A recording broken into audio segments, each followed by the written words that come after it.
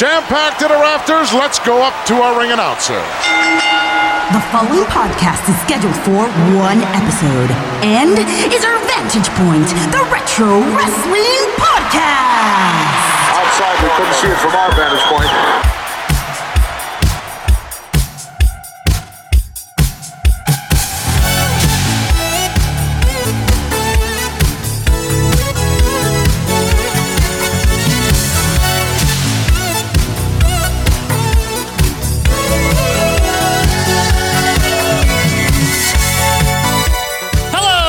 Wrestling fans, and welcome to our Vantage Point, the Retro Wrestling Podcast. Thank you guys for being back with us here. It is episode 255, and it is Monday, January the 17th, 2022. We're here to romp you through the world of retro wrestling. As always, I'm Joe Murata, joined by Michael Quinn. How you doing there, Michael? Howdy doody. And the cold has set in here in the Northeast. Yeah, it's very wintry. Yeah, I'm shivering. Well, folks, we hope our retro wrestling talk sends shivers down your spine as we're gonna It's the most shivering podcast in the land. some ice cold takes in the world of retro wrestling. Iceman. Yeah, the Iceman himself, Yeah. Michael Quinn. Anyway, we do have some good topics in store for you. We thank you for being back with us. Before we get to anything, though, I just want to remind you of a couple of quick things. If you have a Twitter, why don't you follow us there? It's at OVP Podcast on Twitter. You can get daily wrestling gifts. Good time, no drama. You can also email us if you want to at ovppodcast@gmail.com. That is, vppodcast@gmail.com. But Quinn, if people want to talk to you and me and well over 1,200 other retro wrestling fanatics, where should they go? Over at facebook.com/icicle. Right. It's a site about the winter. Yep. That's it. But it also has a search bar. What do you do with it? Filled with ice, obviously. Icy bar.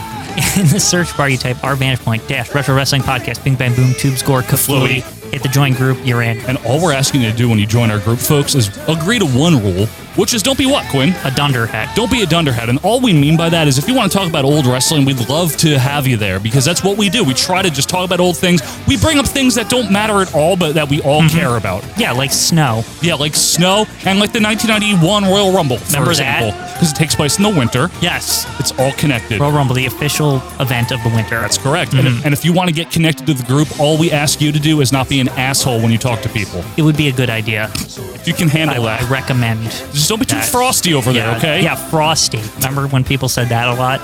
I remember? Yeah. All we mean is you can disagree until the cows come home, put them in the barn, whatever you got to do with the cows. But when you're disagreeing, don't do it in a way where you're insulting the person because they like a wrestler more than you do or something like that. Because that's silly. We don't want to deal with We that. don't want to deal with it. So we just want you to be nice to each other. Join the group if you have a Facebook. Also, if you have a couple of bucks to spare and you want to support OVP or you want extra content, you can head on over to patreon.com/OVP podcast. What we have over there for you is two entirely different shows that are released. One is every week, the 1984 Canon. You can get that. And every month, a new WWF pay-per-view review. We're doing them in order. Out right now for January is SummerSlam 94, Two Undertakers, you know the deal. The Underfaker. Yep, Lex Luger, Tatanka. So embarrassing, that Undertaker thing. The steel cage match was so safe. Yeah, All the that. safest steel cage. It's great. All the things. And it's safe for you. You can get all the things if you head on over to patreon.com/OVP podcast. No pressure or anything, but if you want to support us, you want to donate, give it a try for the rest of January. See what you think. And if you don't like it, just cancel it by January 31st. It's really okay. Yeah, it'll be fine. It really will be. Don't worry. All right, Michael. Halfway through the season. Halfway. We've been doing a great opening segment. We've had a lot of different suggestions for this one because it was a very common thing that happened, especially in the 90s, but other times as well. We are talking about when one wrestler leaves his promotion or her promotion and goes to the other one. And what happens is it usually has an effect on at least three things: that wrestler's career, the promotion that the wrestler leaves, and the promotion that the wrestler joins. So this is a brand new segment, and we are still taking your suggestions. It's called The Jump. Should I stay or should I go? Might as well jump. Welcome back to The Jump, where we are talking about those wrestlers that left their promotion, joined another one, and what happened when they did it. And this one was actually suggested, Quinn, by a good friend of the show named Joe McBride. Hi, Joe. Been with us a long time. He wanted us to talk about Sean Waltman. Yeah, Sean Waltman, X-Pac, 1, 2, 3. Lightning Kid. All those things. I don't think that poor guy can win that 1, 2, 3. He's gonna get murdered. specifically when Sean Waltman jumped from WCW to the WWF.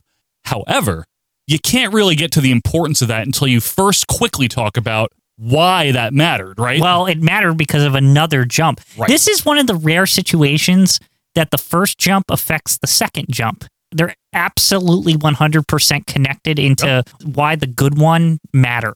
And I would say they're both good. So Sean Waltman, as you guys know, was the 1-2-3 kid in the WWF, Lightning Kid before that in Global Wrestling Federation and elsewhere. We watched that. Well, we have. If the GWF was smart and they wanted good ratings, they'd have the Lightning Kid. I will say this for the record, and I mean this, tremendous wrestler. Yeah. Also, in the 90s. a tremendous man who lost his eyebrows at that time. Because of Kurt Hennig, for like half a year. It was so long. And really was a great talent. His WWF run, which started obviously in 93 and ended in mid-96, was hampered by the fact that he was injured a few times. Also hampered by the fact that the $1 Million Corporation became part of his angle. It's true. Yeah, they really... That was the downfall. Threw his career in the hamper with that one. I mean, basically, the last I knew of him in WWF, before he was cool or whatever, before going to WCW, was wearing a diaper. Wearing a diaper. Big bottle. Yeah, crybaby match and all that. And the powder. And the powder. Yeah. So he leaves WWF in the spring of 96. The next time we see him, there's this thing going on called the NWO. You ever heard of it? Oh, I heard of it, all right. The New World Organization. Yeah, of wrestling. And the New World Organization of Wrestling, brother. And in that New World Organization of Wrestling, brother, was Hulk Hogan. Right. From the WWF, remember? He was there before. Yep. Scott Hall. The guy he lost the crybaby match to. Yes, exactly. Kevin Nash. Yeah. Wasn't Ted DiBiase also in the Ted NWO Corporation over there? Was in the NWO at that point. Now, I can't remember if Virgil as Vincent had lingered in yet. It might have happened. And the Giant was in it very briefly. But in the summer of 1996, who do we see with the NWO? With a beard? Oh, yeah. Longer, like curlier hair than he had previously had. Just cooler in general, not like a baby or whatever. Right. Not the 1-2-3 kid. But if you add up 1 and 2 and 3, you get 6. 6. The newest member is to be referred to from this point forward as 6. That's his name. 6. Everyone likes to make fun of this name.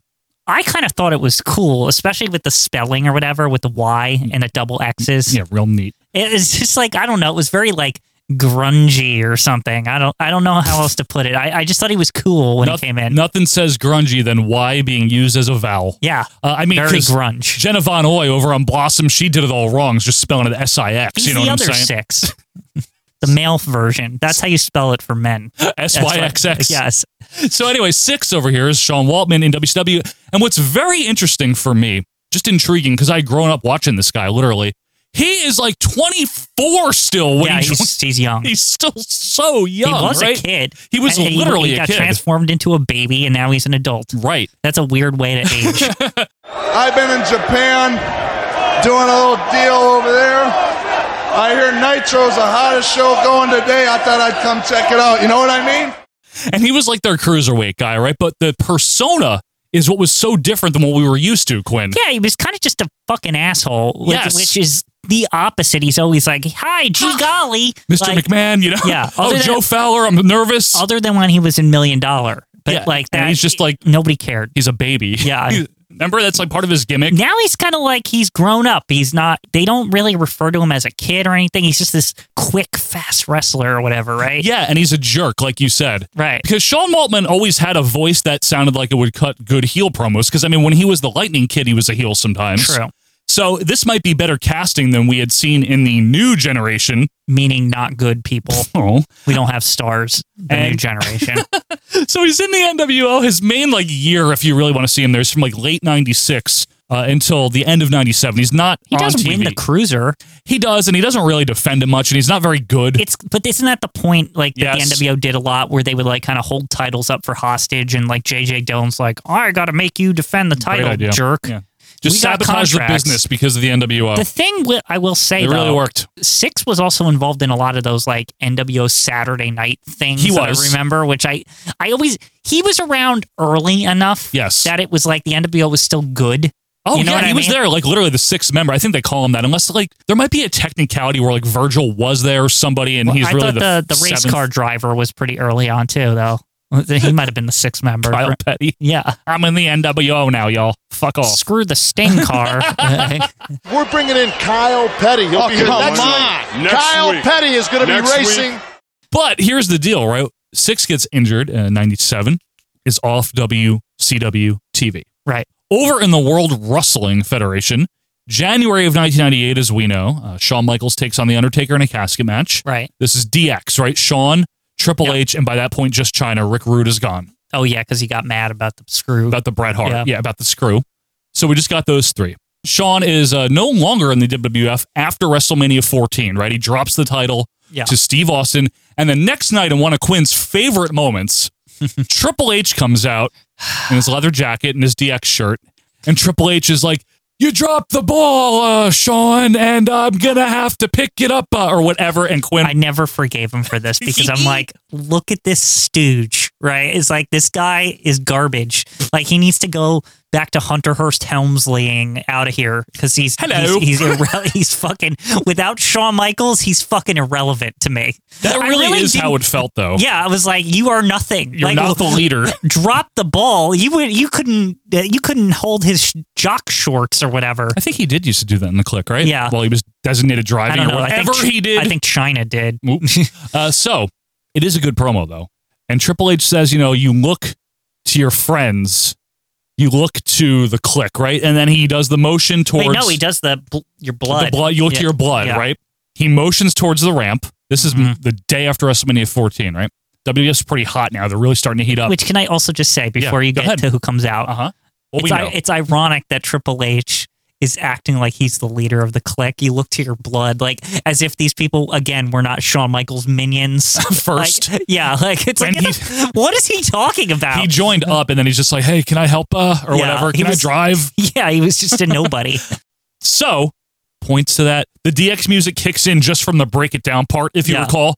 And who walks out but Six in that character? Six. Well, look who's back.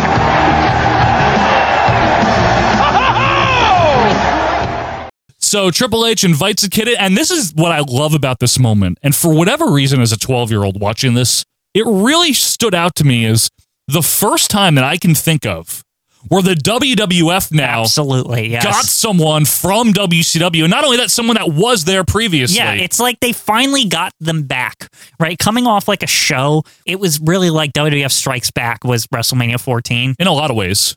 Followed up on the next night to well, how about that, motherfuckers? We beat you at WrestleMania, and now we're taking one of your guys. Yeah. Sean Waltman then proceeds to cut what really is a shoot promo from what I can tell. He says one of my favorite lines ever. Well, Hulk Hogan, you suck, pal. You know what's interesting, right? There are probably some people that would say, "Oh, shoot promos have no place on wrestling." And you know what? I do agree to the most part. You don't want to just be constantly out there doing that. But here's the deal. It's missing the point of this moment.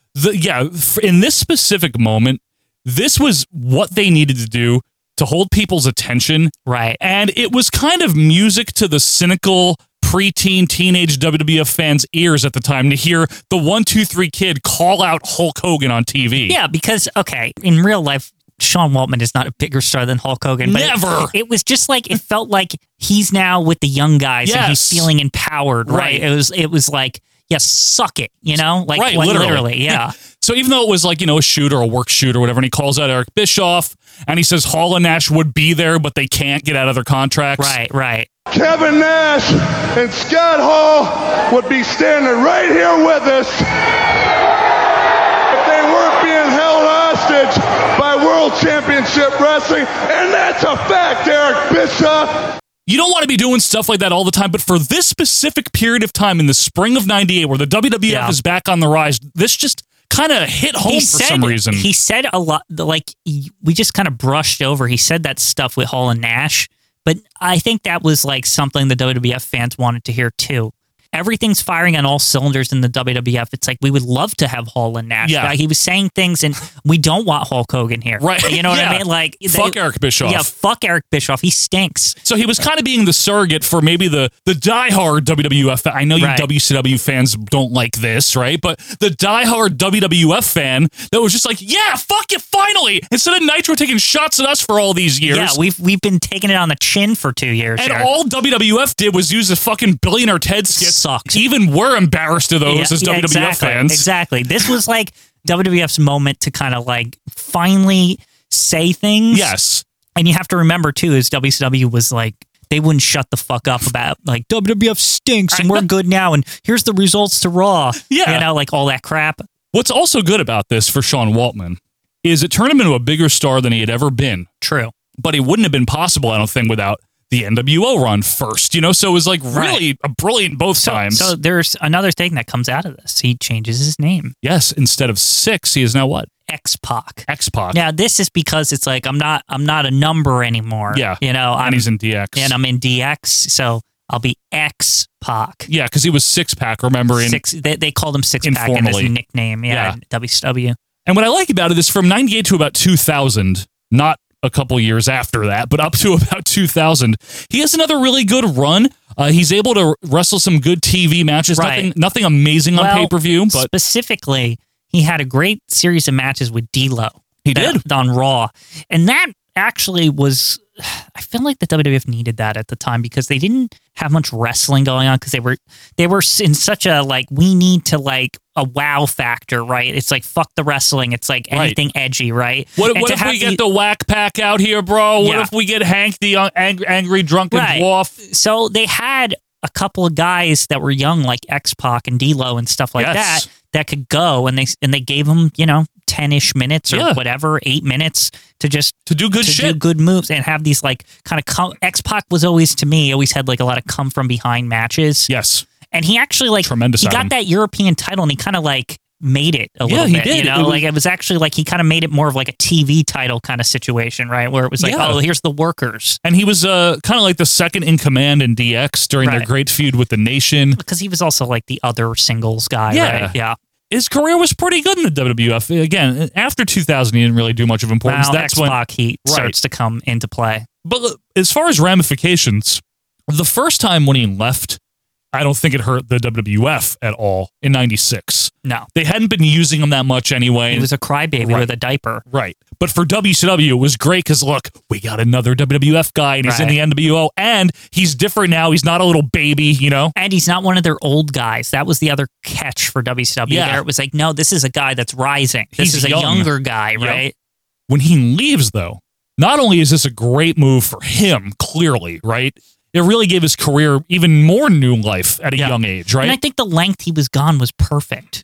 Yeah. So the audience still knew him when he came back. Yeah, it was pretty recent. And a lot of them watched Nitro, so they saw him there too. Yeah. So it was great for him. Made him a bigger star than he'd ever been. Rode the wave that WWF was cresting on at that point. It helped DX too, because that faction would have sucked if it was just Triple H. And the Outlaws. Yeah, it needed like another person. It did. I agree. And it was great for the WWF because it just threw fuel on that fire. I mean, this is where we have the Austin and Vince feud starting in earnest the night after WrestleMania. Mm-hmm. We got the Undertaker's really hot still. Yep. A lot of stuff is just The Rock, and breaking away from the Nation is Farouk. And then who comes in and they reform DX that night on the steel cage with all four guys, Triple H, the Outlaws, and Sean Waltman. It just, again, this is not everyone's favorite era. It's not even my favorite era, but what a boon it was to get him again. You know, it got the ball rolling. You're absolutely right. It got the ball rolling again, and I did like that DX became like a real faction and not just HBK minions as much as like I always say that, and I like it. I like that too. For them as a company, they were allowed to like allow DX to become something they could market at that point, right? Much more marketable, yeah. Right? It's like that's when the DX foam hands started showing up and shit and like all that stuff, and they started doing the goofy stuff and becoming faces. I think it really is a really good era for them. and for the WWF, obviously. So all around, great move by Sean Waltman there. Both jumps, a double jumper, if you will. 2 good jumps, too. 2 good jumps. For folks, him, specifically. That's right. Folks, if you have a good jump you want us to talk about, you can still get that request in. Do that, of course, on Twitter at OVP Podcast. Shoot us an email or join the group. And let us know what you think of Sean Waltman's jumps, both to WCW and then back to the WWF. But Quinn, when we come back, it is week number 3 for the best Royal Rumble matches of all time. That's right, it's the Royal Rankings, and that is coming up right after this.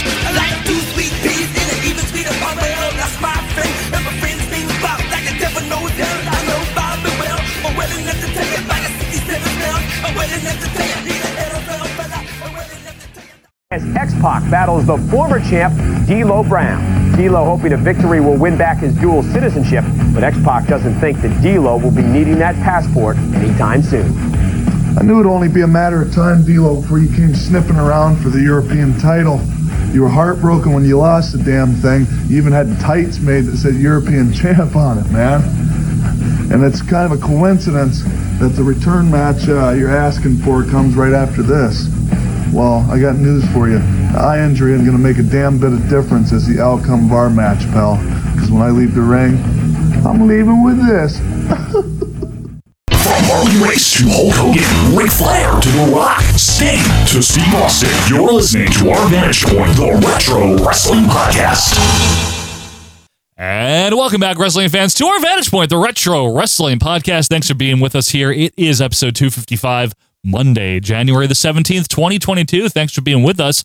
Hello there, Michael. Howdy. You're still here, huh? You didn't jump? I made it. Jump. You didn't go over to WCW? I jumped here. I didn't jump. Good. I jumped from WCW to here. That's very there good. You go. Folks, if you want to jump on over to patreon.com/OVP Podcast, again, we mentioned we don't try to get rich off of this. We really never want anyone to feel ripped off or like we're money grubbing, that you're being taken advantage of. The reason we even have a damn Patreon is so people can support us in a convenient way and get something in return. And what you get in return is 2 separate shows, like we mentioned. The weekly, every Friday, 1984 canon. We're in the summer of 84 right now. It's spectacular. That's right. We are headed towards a big MSG show very soon. Speaking of a spectacular. Absolutely. And if you want to be a part of that, all you have to do is donate $2 a month. And you get all $2. That's it. What a hot deal. Amazing. And you get every episode stretching all the way back to January of 1982. And you can watch it in video form or just listen in convenient audio form. And that's only $2 a month. And then on the $5 tier, like we mentioned, you're going to get the 1984 canon and the centerpiece of our Patreon, the monthly pay-per-view reviews. These are full-length audio reviews of every WWF pay-per-view in order. We started with WrestleMania 1. Out right now, SummerSlam 94. And in a few weeks for February, Quinn cannot wait, Brett versus Backlund, Submission Match, Survivor Series 94. That's right. And Chuck Norris. So, if you want to get your hands on that, folks, if you've been thinking about it, if you're not, you're not. Hit the skip button a few more times. It'll be over. Skippy. Yeah, it's done. But if you are thinking about it, try it now. You got half of January left. If you don't like it, just cancel by the 31st. Try it. There you go. Patreon.com/OVP Podcast. All right, Michael. All right. It's time for the Royal Rankings. It is time. Now, these are important. The most important, Mr. Meltzer's looking to this right now. Everyone looks to this because this is obviously official rank. This is the real deal here. It's so official. That's right. And what we do. Most official. And what we do, folks, is each season before the season starts, we ask you, the fans, to give us a list of your top 10 of something and your bottom 10 of something. For this season, it was Royal Rumble matches. Very fitting. It's January. It's Royal Rumble season. Not bad. What happens is we pull 2 names out at a time and then we rank them. That way, by the end of the season, what you are going to have is the definitive certified organic non-GMO USDA baptized USDA certified organic and healthy best and worst Royal Rumble matches of all time. So this week is a rankings week. That's the best. Next week will be the worst again. But on that list, Quinn, let's run them down real quick. Let's run them. At number 1, the 1997 Royal Rumble. Yes, is actually number 1 still. Number 1. Wow. That's a high honor. Very high honor. Now, a lot of people have a lot of problems with what got voted in, but I just want to make one clarification here. Quinn and I don't vote. We have nothing to do with that. And we don't try to influence what gets voted. I don't even talk about it. Yeah. I don't even go on the board and say, hey, you should vote for this. Right. Yeah, I'm not that kind of guy, you know? No, you're not that kind of guy. So it's either what you guys already think or maybe what you've heard us talk about over the years. But hey, we're just taking your votes.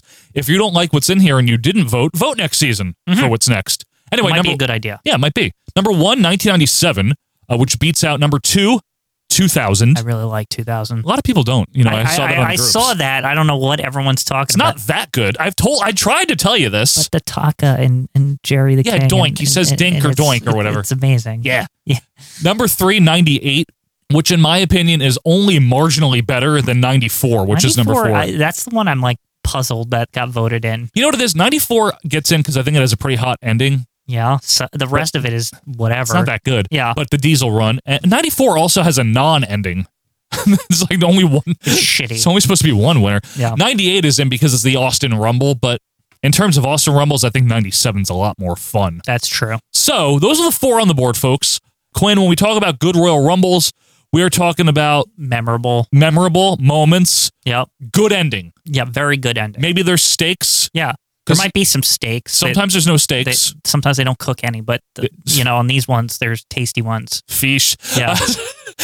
Sometimes the roster really helps. Yeah. Sometimes if you have an all-star roster, like more so than other years. It helps even to have more than like 2 people that you think could win. Yes. Because obviously not all 30. The more questionable it is who's going to win is generally helpful. Agreed.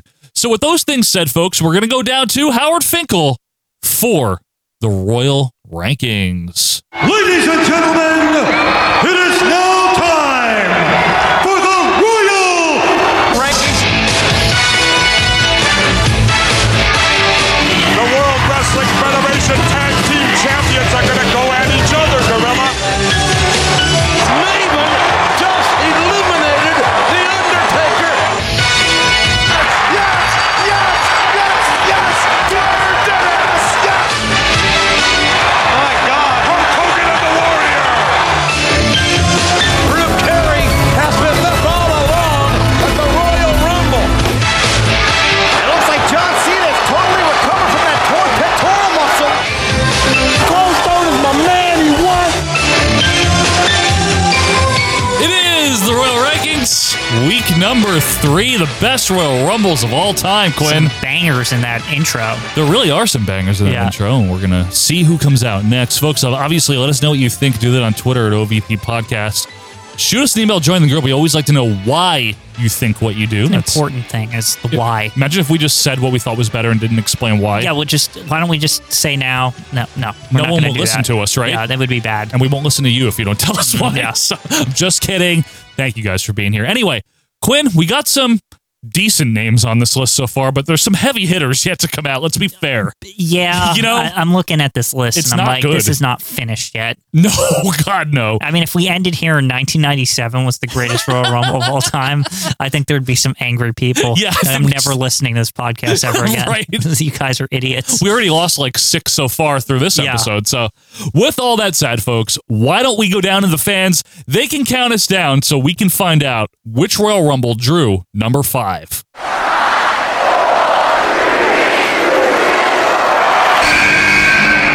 I'm going to tell y'all with a tear in my eye, this is the greatest moment in my life. Okay, here we go. Yep. Royal Rumble 92. It's a big one. Put that cigarette out. Yep. Well, I mean, I feel like I already know where this is going to land right away, but Let's get there and say why, right? This is a significant Royal Rumble. It is. If you haven't heard. It is. Now, Royal Rumble 92, obviously the Knickerbocker Arena. A historic arena. In Albany. Yeah. Hotbed. That's the funny thing about this show to me is that, like, to me, this is like an all-time show. And then I'm always like, Knickerbocker. Like, when it starts, welcome to the Knickerbocker. I'm like, what the fuck is it? Is it a Knicks play here? No, They don't. They don't. Now, the Royal Rumble 92 is really well known, especially amongst our fans, right? We don't need to go into a lot of detail about it because we just don't. I mean, we talked about it for the WWF pay-per-view rankings not long ago. We have a review available in the archives. There's only really 2 main things you have to know. A, the title's on the line. 2, this has like the most golden era roster. It's a very period. good roster. Yeah. That's a very good roster. You combine those 2 things together and you got magic. like you said about the title, right? Right. This is not only is the title on the line, this is the first Royal Rumble where there's anything on the line. That's true. And boy, did they start with a good thing to put on the line. God. I don't know if it was for the Intercontinental title. It would be silly, wouldn't it? It would be minor, you're right. Yeah. Brett loses it, and they're like, all right, instead, we're going to have it be for the Intercontinental fucking title. And everyone's like, what? All right. Everybody wants that belt. There's like Hulk Hogan in it and stuff. Like Randy Savage. Yeah. What are you talking about, Gorilla? All right, so the background on this is very simple. Survivor Series 91, we know the deal. We're at the Joe Louis Arena in Detroit. The Undertaker, who's undefeated, wink, wink, on TV. Allegedly. He takes on Hulk Hogan, the gravest challenge. Ric Flair also doesn't like Hulk Hogan. His Undertaker dominates a lot of the match. But then Ric Flair walks out just to get a better view, just to see what's going on. He's like holding a chair and like he's showing it to the Undertaker. He's showing it to, and he just kind of like leaves it there. On the apron. He's like wooing and stuff, so he forgets about it. And then Undertaker is trying to win the match. Right. By accident, Hulk Hogan's head lands on the chair. And then Flair's like, oh shit, and then he throws it out of the ring. Right. Yeah. And the Undertaker is the world champion. However, we're going to move heaven and earth to have a new pay-per-view. Oh, don't forget all the fucking bitching Hulk Hogan did at the conclusion of that. So the rest of Survivor Series turns into a commercial for this Tuesday in Texas. Yeah. And what happens there, Quinn? Hulk Hogan gets his belt back because why not, right? He unscrews the urn. We find out what was in it. Ashes. It's an urn. And it is. And he throws them at the Undertaker. What happens, though, is Ric Flair is there because Tunney is there. Tunney is there because he's like, never fucking again will this shit happen, right? Right. What's he going to do about it? He's fat. Fat and old. Yeah. So Ric Flair, though, as we've always said, he picks up Tunney and because he got knocked down earlier, and shows him the urn thing with Hogan, remember? Mm-hmm. So then Tunney's like, fuck all of you. The title's fucking vacant. Winner of the Royal Rumble gets it. I cannot stand idly by and take little or no action in the face of such grievous circumstances. There's one thing with this that I never understood. Gorilla the whole night's preferential treatment, right? But here's the thing. The preferential treatment just says that they can only draw 20 and over, right? Yes, correct. That's a lot of numbers, first of all. What if you get 20? Which actually might happen here. One of them gets 20. Like, they're fucked. They got the screw. That is screw. They didn't really ever get their rematch then. That's a good point. They're owed then. Yeah, because isn't Undertaker now owed a rematch from Hogan beating him? Yeah, it's true. It just should be rematches in perpetuity. This is his rematch? Right. This is it? This is it? Really? So the prize here, obviously, is the world title, whoever's there. We got 30 men. There can only be one winner, obviously, until 1994. So not only are Hogan and The Undertaker in it, but there's a big amount of people that are very recognizable. A few legitimate threats in this one. We'll get to them as we go through it because we go in order here when we do the Rumble. Bobby Heenan and the Gorilla Monsoon are on commentary. Right. And they are tremendous. The other story going into this is Bobby the Brain and Ric Flair have been like guaranteeing victory because he's the real world's champion. Correct. Of course. So why wouldn't you win? Right. So we'll run them down here for you. At number 1 was the British Bulldog. Right. Samovar. A contender. He won the Savile Bar, so he's a Royal Rumble expert, even though that wasn't a Royal Rumble. Popular wrestler, though, right? Number 2, Teddy DiBiase. Ted DiBiase. Again, another Royal Rumble stalwart. Guy usually in forever in a Royal Rumble. Yeah, he had been in 1990. That's and right. he gets eliminated like right away at the beginning here. By the Bulldog. Like before the next guy even comes out. Yep. Number 3, which if you watch the Coliseum version, you'd know this. Ric Flair. So Ric Flair comes out, and this is where Bobby and Gorilla really get started here. In this, they go to work because the minute Ric Flair comes out, Gorilla say, "You can kiss it goodbye, Brain," and it's damn it. There goes a buzzer. No. Oh yes. Damn it. It's Ric Flair.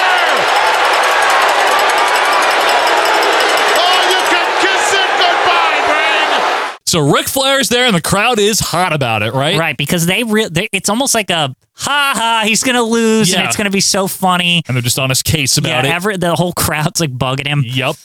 Number 4, Jerry Sags, the big threat in this one. Technician of the Nasty Boys. Yeah.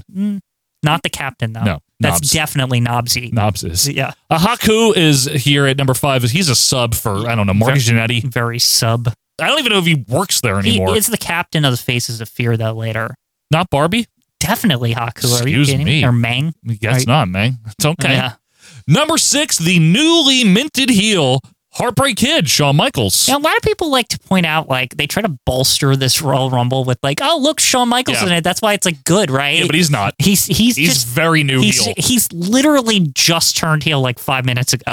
Yeah, it just aired on TV. He just started his singles run. Yes. He's kind of nothing at this point. In fact, I don't believe he's wrestled on television as a heel yet. He's not even expressed intentions for the Intercontinental. He's not even gotten that far. No, he just got a new coat. He doesn't even have Sherry yet. She comes out with Ted DiBiase at the beginning. This is true. Yeah. For all intents and purposes, he's just a mad, like an evil rocker right now. Yeah, he's not basically. He's not the Shawn Michaels yet. He even comes to the ring at this point to the New York music or whatever.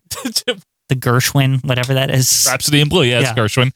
Anyway, number 7, El Matador, Tito Santana. That's a good entry, I'll say. We love Tito around here. Right? Number 8, speaking of the Faces of Fear, the Barbarian's still there. The other half. Barbarian doesn't like Flair. Barbarian doesn't like anybody. When I managed him, he barely liked me. Why do you think they call him the Barbarian? He's not a hairdresser on his day off, you know. Number 9, a name, but kind of on the downswing of the WWF run, Texas Tornado. I feel like he's like early downswing, though, right? Like 91 for most of 91. He's popular. He's pretty popular, yeah. Now, it's great, though, because he gets a segment with Flair. Right. And that's which is a connection back to NWA. Yeah, and all the 80s. That. Yeah. This is one thing I want to mention, just to pause here before we get to number 10, is Ric Flair. Although he is the centerpiece, he's also not overshadowing anyone, which is why it's really good. Doing like a really interesting balancing act, the whole thing. Yeah. Like, right, where he's like, he'll get into it and then he'll get knocked away and then like some other guys that are feuding will fight each other. Like, you know what I mean? Like basically Ric Flair is very good at reading the room in this. He is. It's the best way I could describe it. He really is. He sees points where he can come in and be important because there's some kind of maybe some existing something, like a good example with Texas Tornado. Exactly. But like also he can kind of just step back and, I'm tired or whatever because I've been in for a while. He's spotlighting other guys rather than overshadowing them. Right. It's really well done. Number 10, for fun, Repo Man. Well, I mean, it is his time. This is a good time period for Repo Man, right?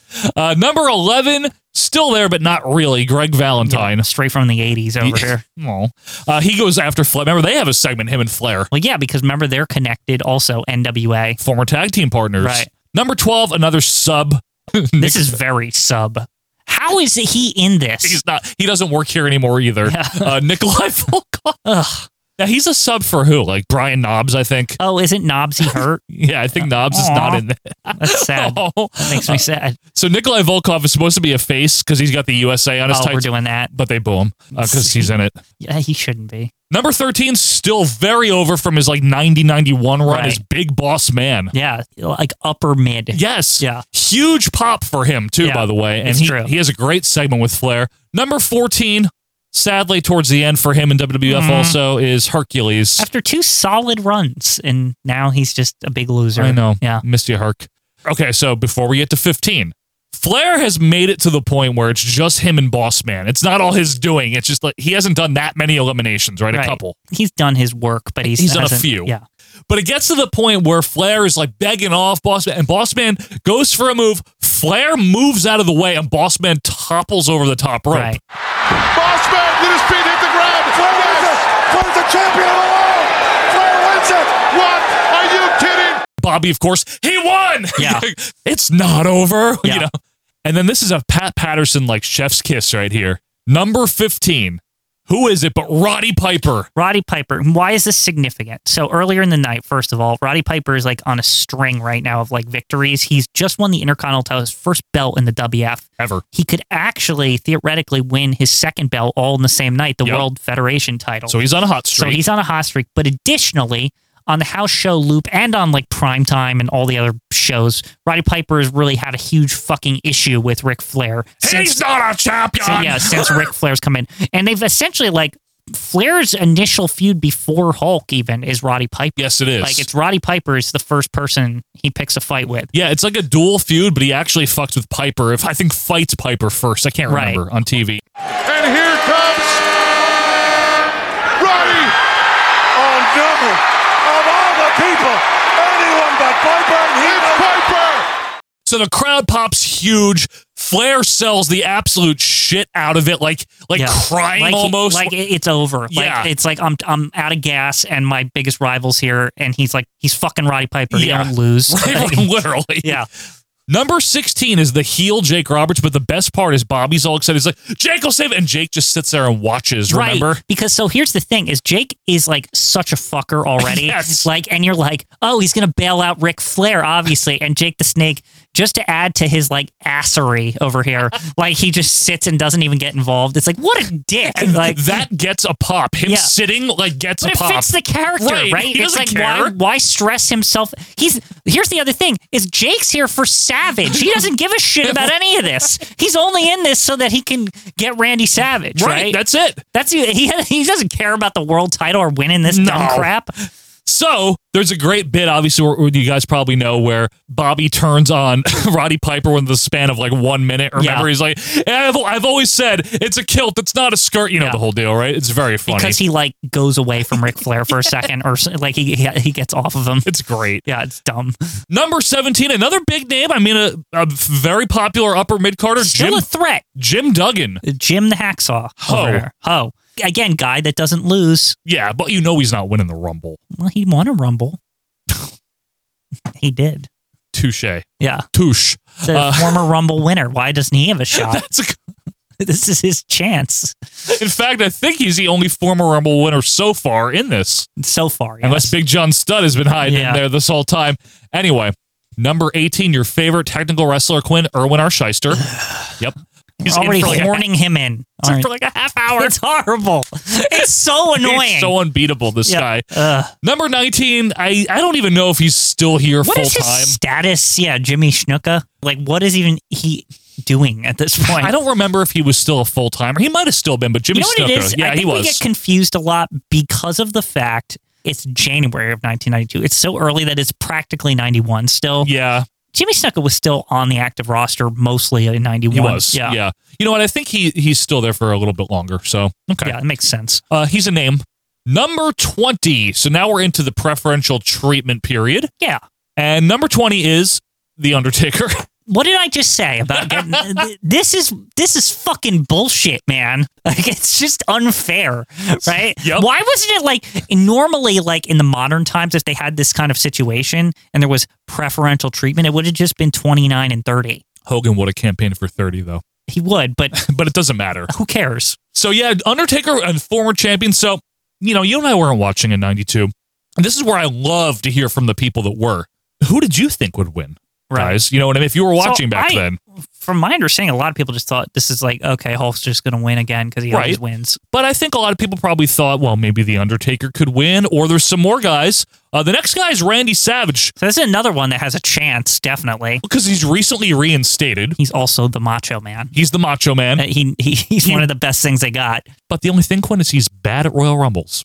Right. So this finally really comes back to haunt Randy Savage in this one. Yeah, well, he's going after Jake, eliminates Jake, and then hops over the top rope. They let him go back in because he fucked up. This is the typical Randy Savage, like, what is he doing? Like, why does he always do this every time? He's good at every single thing in wrestling but Royal Rumbles. I forgot that I couldn't jump over the top rope, you know what I mean? So Undertaker goes out after him. It really hampers when he starts like giving advice about the Royal Rumble in like later years. Everyone ignores him. Yeah, it's like, what? What the fuck do you know? You're the worst at this. Like, you're literally the worst Royal Rumbler. But very, very popular in 92 here. Number 22, Huss the Berserker. Amazing he made it into this. I love it. Yeah. Number 23, Virgil. That's actually like... Oh, no, it's not. No, what I was going to say is that he's still fresh off his like mega push. He's still like a major threat. Is he? Yeah. A threat? Yeah. Virgil. Yeah. Okay. Because he beat the $1 Million Man and all that shit. He did. And he's pissed off that he lost his $1 Million belt. Okay. Number 24, this guy's got no shot, but a former world champion, Colonel Mustafa. Yeah, the Colonel. Iron Sheik. Iron Sheik. Well, he could win. He's a former world champion. Yeah, he absolutely is, Quinn. You're right. It's true. It is. He's still pissed off that he didn't really get a title shot again, remember? From 84 campaign. From the Hulk Hogan? Yeah, you're right. Number 25, a veteran of Royal Rumbles, Ricky Martel. The record holder! Is this the one where it's like he actually is? Yeah. Current record holder, Rick Martel. He was in for 73 minutes that time, yeah. And there he is, the current record holder, Rick Martel. Number 26, Hulk Hogan. Hulk Hogan, brother. Again, Hogan won the last 2 Royal Rumbles, 90 and 91, so he's also Hulk Hogan. I could see thinking he's going to win this. Seems like easy street. He's like near the end here. He's near the end. Yeah. Number 27, another guy that could definitely win this one, Skinner. Yep. Number 28, former champion, but don't act like this matters in January of 92. It's Sergeant Slaughter. It doesn't matter. I mean, no Quinn. He has a chance. No Quinn. No, he has 0 out of 10 chance of if winning. He hits that Slaughter cannon. That's a good knock them out of the ring move. He's not winning anything. I mean, you better watch out for it. Wasn't he teaming with Duggan by now? Yeah. Exactly. Yeah. Number 29, another guy. Again, realistically, this guy could win this. Now, this guy actually has a real chance. Real chance. Sid Justice. Right. So Sid's getting the big push right now. They're he's the next big thing. And he's a face. Yeah. And the fans are into him. Here comes another one. Oh, it's Sid Justice. No. Listen to this place go crazy. I forgot about him. And number 30, the Warlord. Domino's Pizza expert. I like him. So that's the 30 guys in, right? Okay. We have talked about, God, so many times in the last 5 years about the ending here. Without like rehashing it every single time, the final 4, Hulk Hogan, Randy Savage, Sid Justice, and of course, still in this, improbably, Ric Flair. Right. So Ric Flair survived till the end so far. Survived till the end, and the whole time, Bobby Heenan is selling this match from the booth. Hyperventilating, practically. Yes, and really doing a great job getting it over. Randy Savage gets eliminated by Flair and Sid Justice. They team up. Right. So now we're down to Hogan, Sid, and Flair, and we get into a situation, most of you know this already, where you have Ric Flair and Hulk Hogan tussling on the ropes. Now, this is every man for himself, Mark Rourke. Yes, these are the rules. All 3 of these men that are in the ring, all 3 of them want to win this match. Only foes. There's only foes. There's only foes. So Hogan and Flair are tussling on the rope, and Sid, who would like to win this and become the champion, he sees an opportunity. He dumps out the easiest guy that there is to dump out. It's like the closest person to him, if I recall. Just like the guy that's like, he's just right there. Because why wouldn't he dump out both if he could? Right. Sid's coming from like one side, though, and like Ric Flair's on the other. Right. So Sid is able to dump out Hulk Hogan, right? And he's like, okay, it's going to be me and Ric Flair, right? Yeah. Now, Hulk Hogan, a noted monkey's butt when it comes to losing things. He starts acting like this is unforgivable. Like he got screwed and all this shit. It's like there's literally nothing unfair about this elimination, like at all. Zero unfairness. And for those of you that have to defend the Hulk shirt at every turn, watch Rumble 89. Hogan does this to somebody else that he was in a tag team with. All right? Okay. Bottom line is Hulk Hogan starts crying on the outside.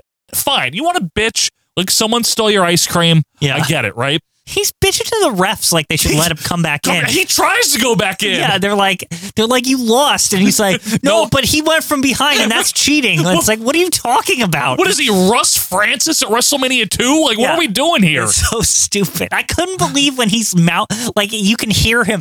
I got screwed, brother. I got to go back in. Yeah. No, you don't. And then the worst part. He grabs Sid. This is like, to me, I'm like, how is this guy not a heel? He's literally cheating like in front of our faces. And in so doing, this allows Hogan to help the big heel, Ric Flair. Who, by the way, he doesn't like him. No! He helps Flair win the title. It's Flair from behind. Oh, yes! Yes! Yes! Yes! Yes! Flair did it! The bottom line here, though, is Ric Flair wins the Royal Rumble. He survives. He survives the whole thing. A tremendous 1-hour performance. Hulk Hogan and Sid get into a tizzy afterwards, and the fans are on Sid's side in Albany. Mm-hmm. So good job, Albany. Yeah. Happy for you. I mean, they're right. They are. Hogan was being an asshole. Right. And then we get the famous post-match promo, which, you know, the put that cigarette, but Flair's promo is great. Yeah, everything about it is great. And it's a crowning moment for him in the WWF. Obviously, he had already achieved his career heights in the NWA and WCW and things like that. But put the mark on there that, like, Ric Flair, he's a real thing in WWF. I mean, yeah, exactly. He's not just like coming in for 5 minutes. Right. World champion, won it from number 3. Right. It is known as one of the, if not the greatest Royal Rumble of all time. But we will be ranking the rest of the season. That's what we're here for. So before we even get to ranking, we have to bring out number 6. You want to go down to the fans? Let's go down. Count us down, fans.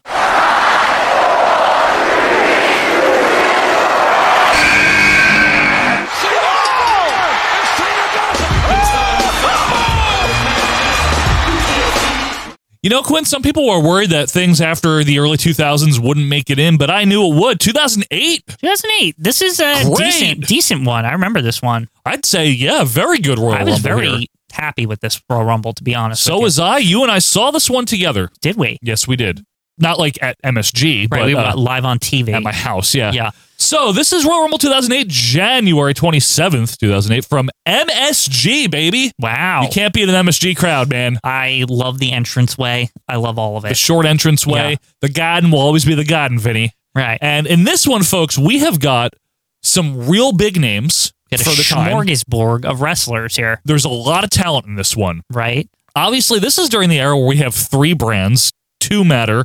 1 really doesn't. We have Raw, SmackDown, and ECW. Now, this is during the time period where if you win, you have like a choice. And like, why would anyone pick ECW? And for that matter, why would anybody pick SmackDown?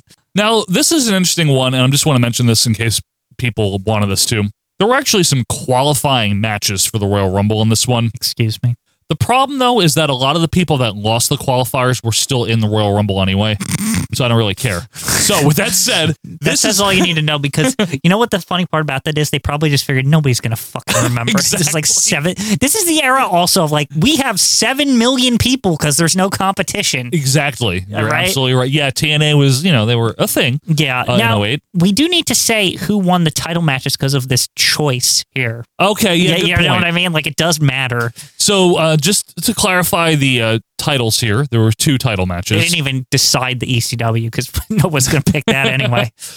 Edge retained his World Heavyweight Championship against Rey Mysterio. Okay. Booyaka.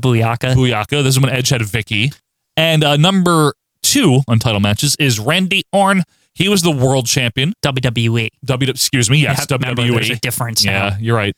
This is when he defeated Jeff Hardy. Oh, is this the Royal Rumble where that's said? Yes. Mike Adamley's at this? His debut. I also need to say, just so people, like, because this Royal Rumble, I think, sometimes gets confused with 2009 because there's a similar thing going on here. This has nothing to do with the Royal Rumble, but just so you can remember which year this is of the 2. Yeah. Ric Flair is in his career-threatening mode. Yes. So he had a match earlier against MVP. Against MVP, if he lost, the whole like WrestleMania season, this was the stipulation in every Ric Flair match. Yes, this is if he lost, he had to leave. This is what leads to leave the memories alone. Right. And all that. So just so you have context of the other events that happen in here, because I always confuse them myself. That's why I wanted to say that. So remember, Ric Flair is still in the company. Who cares? At number 1, The Undertaker. Oh! Whoa! Dong. SmackDown's Undertaker, right? Well, The Undertaker's always a threat, right? Even in 08, absolutely. Because he's an undead zombie wizard. He doesn't age. Come back tomorrow for all we care. That's right. He's still a threat. And now he was in at the very end, if you recall, the year before. Do you remember that? This is true. Remember who he fought at the end? It's number 2. Shawn Michaels. Whoa. Undertaker won in 07, didn't he? Did he? Uh-huh.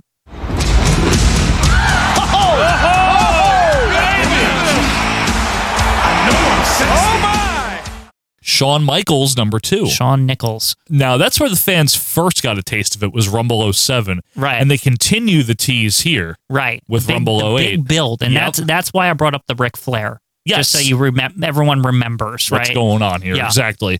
So Shawn Michaels and The Undertaker are the first 2. And then number 3, very briefly, is Santino Marella. Yes. So this is when he was actually still funny. I love Santino. Santino Marella's like, I've never said this on the show, I don't think, but he's like secretly like one of my favorite wrestlers. Well, I like he's so fun. Late 2007, early 08 Santino, before he got like really goofy. Well, before he became like a Muppet or whatever, Yes. and he had a sock puppet and all this. Right, but when I still loved him anyway. I know. I didn't care, Joe. But I'm talking about when he was strictly a heel and he had like Maria still, and he was hilarious. And then remember he got Beth Phoenix because he broke up with Maria. Yeah, it was good. The garbage people. I take your Subway sandwich, King. Yeah, remember King punches him, but Santino's like, fuck you. And I take your delicious Subway sandwich. They associate themselves with the garbage people, and they become garbage people themselves. Look, why don't you just get out of here? Oh, yeah, Jenny, how about it? Hey! Hey, Jenny, no! You lose! I got your delicious Subway sandwich, Jenny! Anyway, he's in for 25 seconds. Undertaker quickly eliminates him. Number 4, already demoted to like not mattering that much. Great Khali. And he comes out, and then he just gets eliminated. It's all sad. In like a minute by The Undertaker. Yeah. Number 5, your favorite Quinn, Hardcore Holly. Why is he still here? Are we in the era, I'm going to train Cody Rhodes or whatever? And everyone's like, what the? Wait, he's still here after that? I thought that was like the end of him. No, that had already happened. I'm good, slap nuts or whatever he says. He stinks, man. He's like the worst at this point where he's just like completely irrelevant. Why is he still there? I don't know.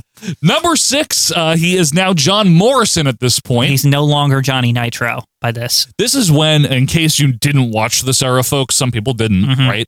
Some people stopped watching like 15, 20 years ago, and they still listen to us, which I love you guys for that. John Morrison is really, this is very hard to fathom. There's a band called The Doors. Yeah. Right. Okay. And who are they? You, just kidding. The lead singer, Jim Morrison. Right. He's just like him. Why am I talking like Woody Allen? Anyway. But anyway, he is like one of their top flight as far as like guys they want to keep for a long time and push. Like you could tell he's like in that category, the future. He's got a good look, and they've sent him over to the ECW to kind of like, so he's not getting overshadowed. I think that's really why they did that. To be a bigger fish in a smaller pond, technically. Exactly. Because this was before they had NXT. So ECW basically was that at this point. It was, yeah. And he's in for about a half hour. It was a good showing here. Number 7 in the ECW original, Tommy Dreamer. Tommy Dreamer, baby. Proudly from where? Yonkers. There you go. Number 8, SmackDown's own I Want a Title Match, Batista. Well, he could get a title match if he wins. So there you go, Batista. Big face, though. Yeah. Big pop for him, I remember. Big I mean, he's face. still a big deal. Yes. Oh, yeah! The man who won the 2005 Royal Rumble! Number 9, also a very big deal, is Hornswoggle. Well, he's in for quite a long time, Joe. He's in so long that he disappears and he never comes back Never again. comes back, folks. Aw. Does that mean he wins? Yeah, he never got won. eliminated? You're right. He won. He could have just scurried to the leprechaun world underneath the ring. Him and Curtis Axel. Remember, he showed us. Yes. It's real. No, I know it is. In the canon. You always like make fun of me, but like, well, I mean, Shawn Michaels and Triple H like discovered it. Remember, they went after him that time when Triple H was the leader of DX, right? He wasn't, but number 10 is Chuck Palumbo. Wow, he's still here. It's even crazier to me. Wait a minute. 2008? Okay, even I don't remember that. Maybe he's like a sub. I think he had come back. It's not from his original run. I think he came back in like 06 or something. But holy he's on SmackDown. It doesn't matter. It doesn't matter. Yeah. And then after Chuck Palumbo is one of Quinn's actual favorites, Jamie Noble Boy. Jamie Noble Boy. He's so good. He is. Very talented guy. Former Ring of Honor champion. That's right. He's in for a whopping 28 seconds because Chuck Palumbo, who I believe he was feuding with, eliminates him. Lovely. Number 12, Tony Legday. Listen up. Wake up, buddy. Yeah, wake up. Here he is. CM Punk. From the EC Dub brand. Yep. Remember, this is the Anaconda Vice era. He knew Mooey. Yeah, he knew Mooey, and he had that weird... Morrison hangs on again! CM Punk just qualified for the Royal Rumble matchup last night. Barely made it into this matchup. And sorry, Andrew Rogers, for the singing. Number 13, we're talking about this guy a few times in the last week also, Cody Rhodes. Cody Rhodes, future owner of a company. Yep. This is the point where he had been trained by Hardcore Holly or whatever. Trained? How do you get trained by Hardcore Holly? They're actually still a team. What? Yeah, he's still like aligned with him. Still going on? Remember, it doesn't end until he... I thought that shit was like on EC Dub. I didn't even think it was like on Raw. It doesn't end until he teams up with Ted DiBiase Jr. And then Manu is there later. Remember no, not Manu. Manu. Don't tell me he's in this Raw Rumble. No, he's not. That's later. Manu. Is Manu like Samu's son or something? Who knows? Alpha Jr.? Yeah, It is, right? He's The Rock's cousin. That's all you need to know. Just like Roman. Yeah. Anyway, after Cody, we have a guy I really loved at the time. And also related to The Rock. And I still love him retrospectively. Umaga.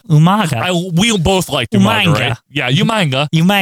Remember when he started to get over as a face for some reason? People just liked him. Like he was, there was something likable about Umanga. Right. I really think also William Regal helped with the Umanga thing. He did. Took last week from Umanga. I mean, he's no condition to perform tonight.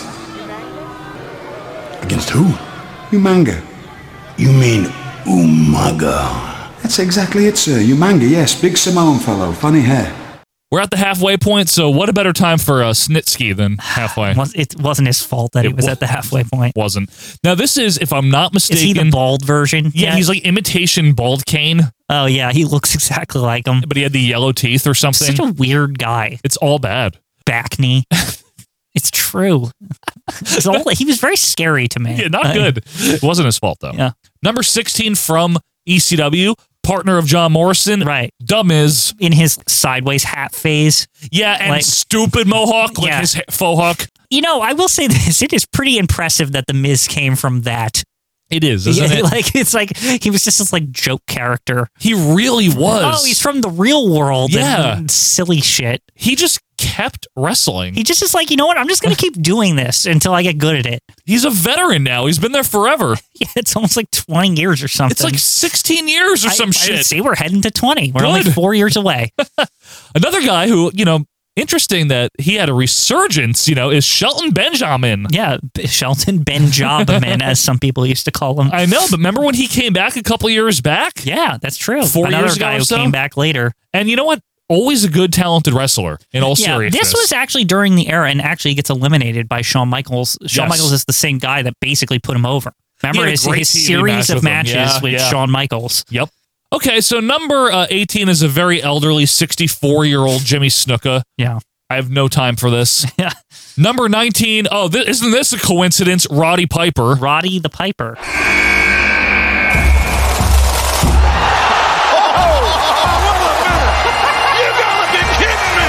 Just keep on coming. Another Hall of Fame. No matter what, Kane eliminates them both, and that he's not even in yet. He's number 20. Aww. Okay, so Kane is not corporate Kane yet, but he's bald Kane. He's bald Kane, which I don't like as much. No one does. Yeah. Number 21, a man who spits in the face of people that don't want to be cool. Carlito. Remember him? Remember when his dad was in the 93 Rumble? Yeah. That youngster. He was a youngster then. I liked Carlito. I thought it was good. It was fun. What happened to this guy? Because he seemed like he was talented. He had like charisma and stuff. And then they de-pushed him and he just disappeared off the face of the earth and went to I don't know where he went, honestly. Wasn't he there this year or last? I mean, there was last year. There was he came in a Rumble or Not even something because he isn't he was young. He was very young when this happened. He's one of those guys who got popular really quick and he was really young, and then they just were like, no, essentially, right? Yes. They just wrote him off the show. That was weird. This whole thing with Carlito was very weird. This whole run. I feel like it was something with attitude or backstage or politics or something with him. He wasn't popular with people. Yeah. I don't know. And I don't know if it was his own doing or what. You never know. He was also a kid. He might have just done some dumb shit. Exactly. Because he was actually young. It happens. You know what I mean? Number 22. This is cool. This is because this guy isn't really old. He's 42. Right. Mick Foley.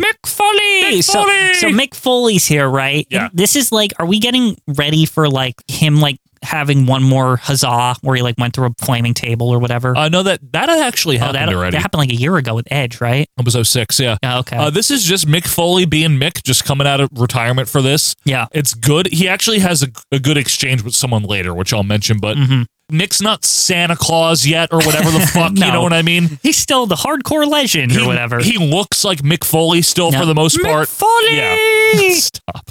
Sneakers. Number 23 in sweatpants. I don't care. I never really liked him. I never did either. I don't think he's that good. I think his gimmick is stupid. Yeah. But he's also, remember, he was supposed to be Vince's son or something, and it ended up being Hornswoggle. Even though it was really Finley's son, because JBL knew in the worst feud ever. Yeah. Remember they kept that? passing the sonship of Hornswoggle. Remember Paul London smiled at Vince before the limo blew up and then he got fired? Oh my goodness! This is real. These are things that happened, and I can't believe Paul London is still fired over that. Smiling. He hasn't come back since. It's like 14 years ago. Can we let it go? Like he's the kind of guy who's probably not even old. He's probably like 38 or something. No, there's no way he's only 38. Let's find out right now live on the show. Paul London, he's probably like 40 though, like not old, you know? Not like guy who could still come back and wrestle. He's only 41. Come on. He's still paying for that smile. I think he's grown out of it, Vince. I think you can hire him back. Please. Now, I don't know for real if he was really fired for that. Anyway, 23, Mr. Kennedy. Yeah, after that big long-winded explanation. Kennedy. Yeah. So his gimmick is that he said his name twice. Number 24, Big Daddy 5. Big Daddy 5. Now V. What's the attire? Strappies? This one's really weird. Like, yeah, he's got strappies. No shirt. But his head shaved or something, and his eyes, he has those weird contact lenses. Can you see his nipples is what I want to know. Yes, very nipply. He's very nipply. Nipple H. Frank J. Nipple and Son. This is that era. This is like when that happened. Kali Nipple and Son. Yeah, Kali Nipple and Son and all that. Today on the program, I am a cat. I am a cat. Number 25, Mark Henry. SmackDown's Mark Henry. Yes, SmackDown's Mark Henry. Now, this is when he was more of like, he was pretty established by this point. He wasn't like jokey or anything. Yeah, he's like a legit competitor here. Yeah. One of the top guys on SmackDown, if I recall. He was. Number 26, Chavo. This guy, Chavo. You don't like him, right? You think he's minor? I find it so fascinating that he can get hired by multiple companies to this day. You don't find him very good? No, I find him to be terrible. Terrible. Like he's nowhere near Eddie Guerrero or any of the Guerrero family. Well, of course he's not. I mean, no one's Eddie. He ain't no Mondo either, let me tell you. My biggest issue is that ahead. he tends to like horn in weird places, like on Lucha Underground and like TNA. He'll just appear and they're like, legendary Chavo Guerrero. Legendary from what? From having that little like horse that time on WCW in the 90s? Like, he never was good. Damn, Quinn. By the way, he was the ECW heavyweight champion here, if you care. What a legend. Number 27, Hornswoggle's dad, Finlay. Wait, he's the ECW champ, but he's in the Royal Rumble? Yes. What if he wins? Does he not have to? Does he fight himself? What do you mean? I'm he asking. just picks the other champions. Oh, okay. Because they matter more. But they could pick him, though. That's the weird thing. If they win. Yeah, but that's odd. That means he didn't win, so it's okay. Strange. Anyway, Finlay's dad, Hornswoggle's dad is number 27. Finlay. Yeah, but Finlay. not really. It's JBL or something, right? No, JBL is the one that pointed out that Finlay was actually. Oh, I see. And it wasn't it's so Vince. confusing. It's terrible. That's why. Finlay doesn't actually enter the match, or he tries to. He's disqualified. I forget. How do you get disqualified from the Royal Rumble? It doesn't matter. Something with Shillelagh. Number 28, Elijah Burke. Yeah. Remember him? Yes. The Pope. The Pope. Better elsewhere, honestly. Yeah, it's true. But not bad. Yeah. Number 29, the guy that we all think is going to win, because this era, okay, let me just say this. We need to tee up what happened here. Yeah, let me clarify something. Triple H, and I'm speaking strictly as objectively as I can, okay? Not even what I think. He had a few distinct runs. I'm not saying they're good. I'm not saying they're bad, okay? Once he became a main player, let's say the day after WrestleMania 14, right? He had his mid-card, like, on the rise run. That's 98 into the spring, summer of 99. Okay. Then he turns heel, and he has the main event push. It takes a while to get him going throughout the rest of 99. Then once he hooks up with Stephanie, I'm talking kayfabe on screen, and has the Foley feud, by 2000, he has a very successful 2000. Okay. This stretches into 2001 up to WrestleMania 17, that same era. Then Quad. Yes. Then when he comes back at Royal Rumble 02, he's a face. What a story. They're the greatest competitor. And now I'm going to interject my opinion. I don't like that run. I like when he's heel again and he feuds with Shawn at the comeback match at SummerSlam and all that. But then after that, that's Katie Vick and he gets horrible. Right. And then he does the Harley Race run where he doesn't have the beard and he has like the purple sometimes. So this is, from this point forward, I cannot stand him. Until 06, he turns face, right? Mm-hmm.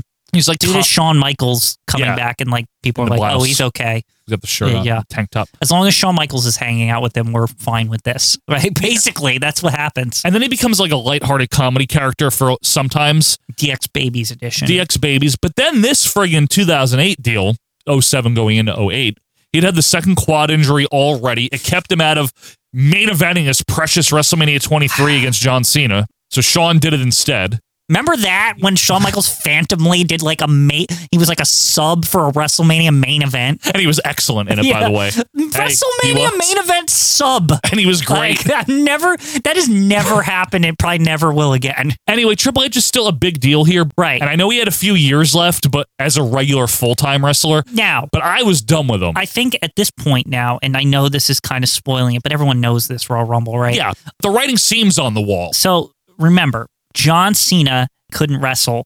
Yeah, he tore his pec. He's supposed to be out for 6 months. This is from October, right? Right. 6 months to a year, they said. So he's not supposed to be back for quite some time. At least the summer. So Triple H comes in here, and everyone's like, oh, God. Remember, I think there was already like a foreboding, like, oh, no. Well, because Triple H does come in, and he eliminates. I'm just going to run down. He has the most eliminations in this match. He eliminates Batista, Cody Rhodes, Mick Foley. That was the one he had a good exchange with, though. Right. You know what I mean? Big Daddy 5. So by he's himself? Like, I'm going to win Yeah, I thought Big Daddy 5 was supposed to be the fat guy and everyone gets him out. Well, only Triple H can. So number 30, we get the countdown. We're at MSG. And in one of my favorite moments, I'm not kidding, from this period of time or in a long time, John Cena's music hits. Who's number 30? After being prohibited from being in it. What? Wait a minute. What the hell? What is this? It's John Cena! John Cena! Oh my gosh! Number 30! This is unbelievable! You gotta be kidding me! Oh my God! Triple H's expression told the entire story. What is amazing about this, right? So first of all, he shouldn't be back. Right, no, he really shouldn't. He really shouldn't be, but he's miraculously healed or something. And honestly, he just went on to keep wrestling, so like I guess he was fine. Yes. Secondly, we're still in the era of like people don't like John Cena.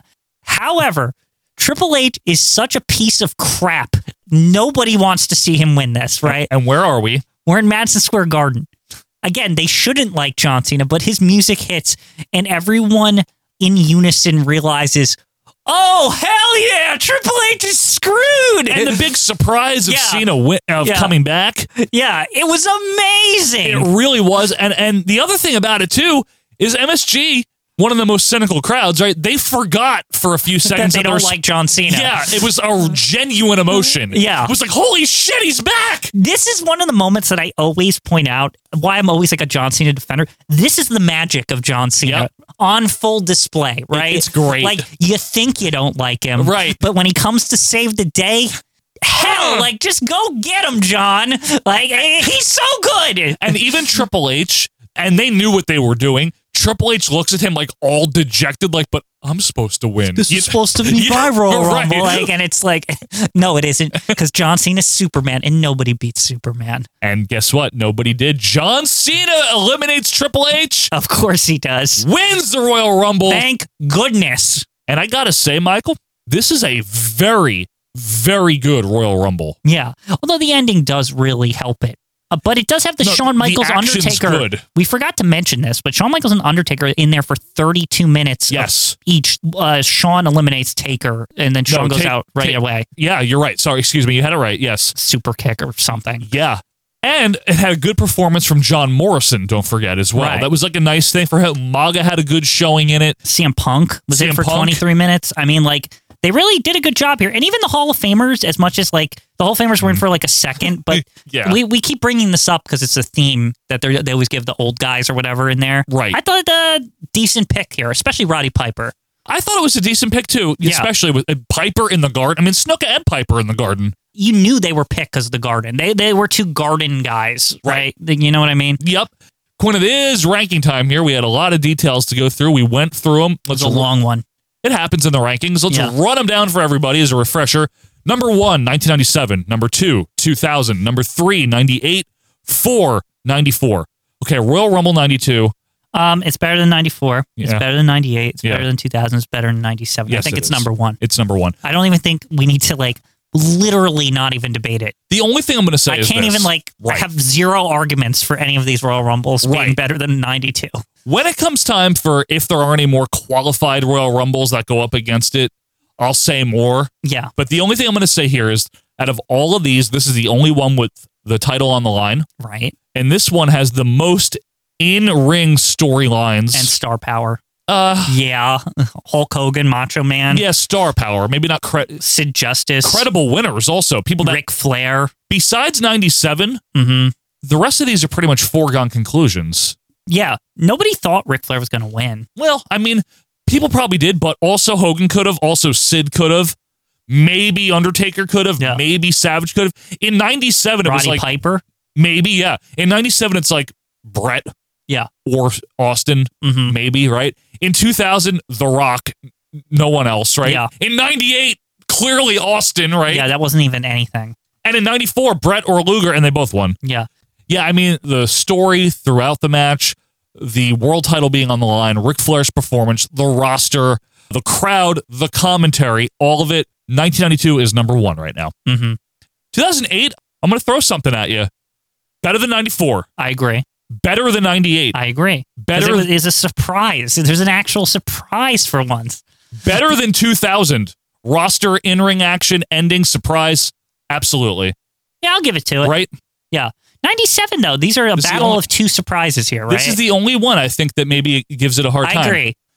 97, the roster is horrible. That's the one with like heavy metal and all that. Gaza, bro, all that fake Razor Ramon. Oh man. The difference here is like they make light of that by having Austin toss a lot of people quickly. Yeah, they work with it. They're like honest with you about the people in this, which is always nice and refreshing in Royal Rumble, right? Where it's like, no, like the stars, they get rid of people that suck. Right. So the heavy hitters are guys like Undertaker, the Final Four, right? Brett, Vader, Steve Austin, Mankind also has a good showing of that. Bulldog, Owen. Also, the Austin thread is really fun. The getting alone in the ring, push-ups, checking his watch, the Brett thing, the ending. The Brett thing when Brett comes out and Austin freaks. Yeah. That shit's great. 2008, however, has, relative to its time, a better roster. That's true. Relative to its time. A lot of people who were coming up and would eventually be something. Right. Credible winners in 2008, Undertaker, Batista, Triple H. Once Cena's in, Cena, obviously. It's super weird that Batista's like a side note in that Royal Rumble because Batista's like he's like a heavy hitter in that one. He is, like, right? You know what I mean? Like he's like, oh, he might win. You know what I mean? Yes.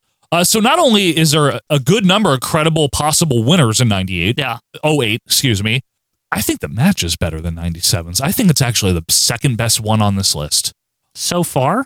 92 and then 2008. I sort of agree, only because I think the roster's better. I really think that helps a lot. And I think the match is better. I think the in-ring action... The surprise is even more of a surprise because at least Austin's in the whole fucking time. Like, it does seem like maybe he can win. John Cena, you don't even know he's in the Royal Rumble. I know. Like, you know what I mean? It's pretty good. Yeah. You got to give him credit. Now, I know some people might say, well, doesn't that invalidate the whole thing that John Cena just comes in at 30 and wins? No.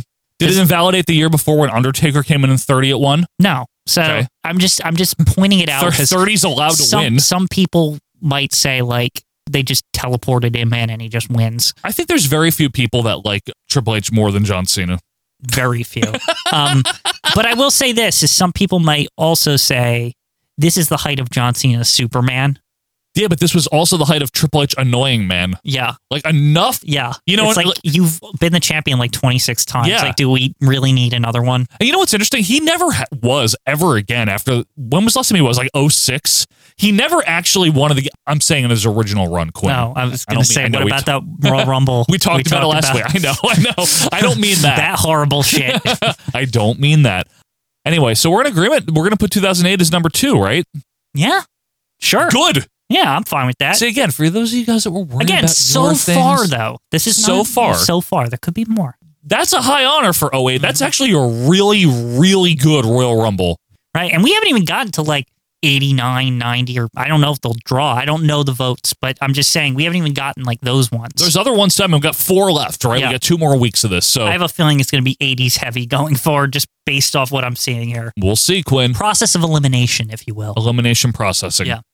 We're locking it in? Yeah, let's lock it. All right, folks. So for week number 3 here on the Royal Rankings at number 1, not a big surprise, Royal Rumble 92, but maybe a surprise to some people. Royal Rumble 2008 in the number 2 spot. Number 3, 1997. 4, 2000. 5, 98. And 6, 94. That's the updated rankings for week number 3. Let us know yours. Let us know why. You can do that on Twitter at OVP Podcast. Shoot us an email or join the group. Quinn, when we come back, it's a cavalcade of WWF wrestling. What? WWF Cavalcade is coming up right after this.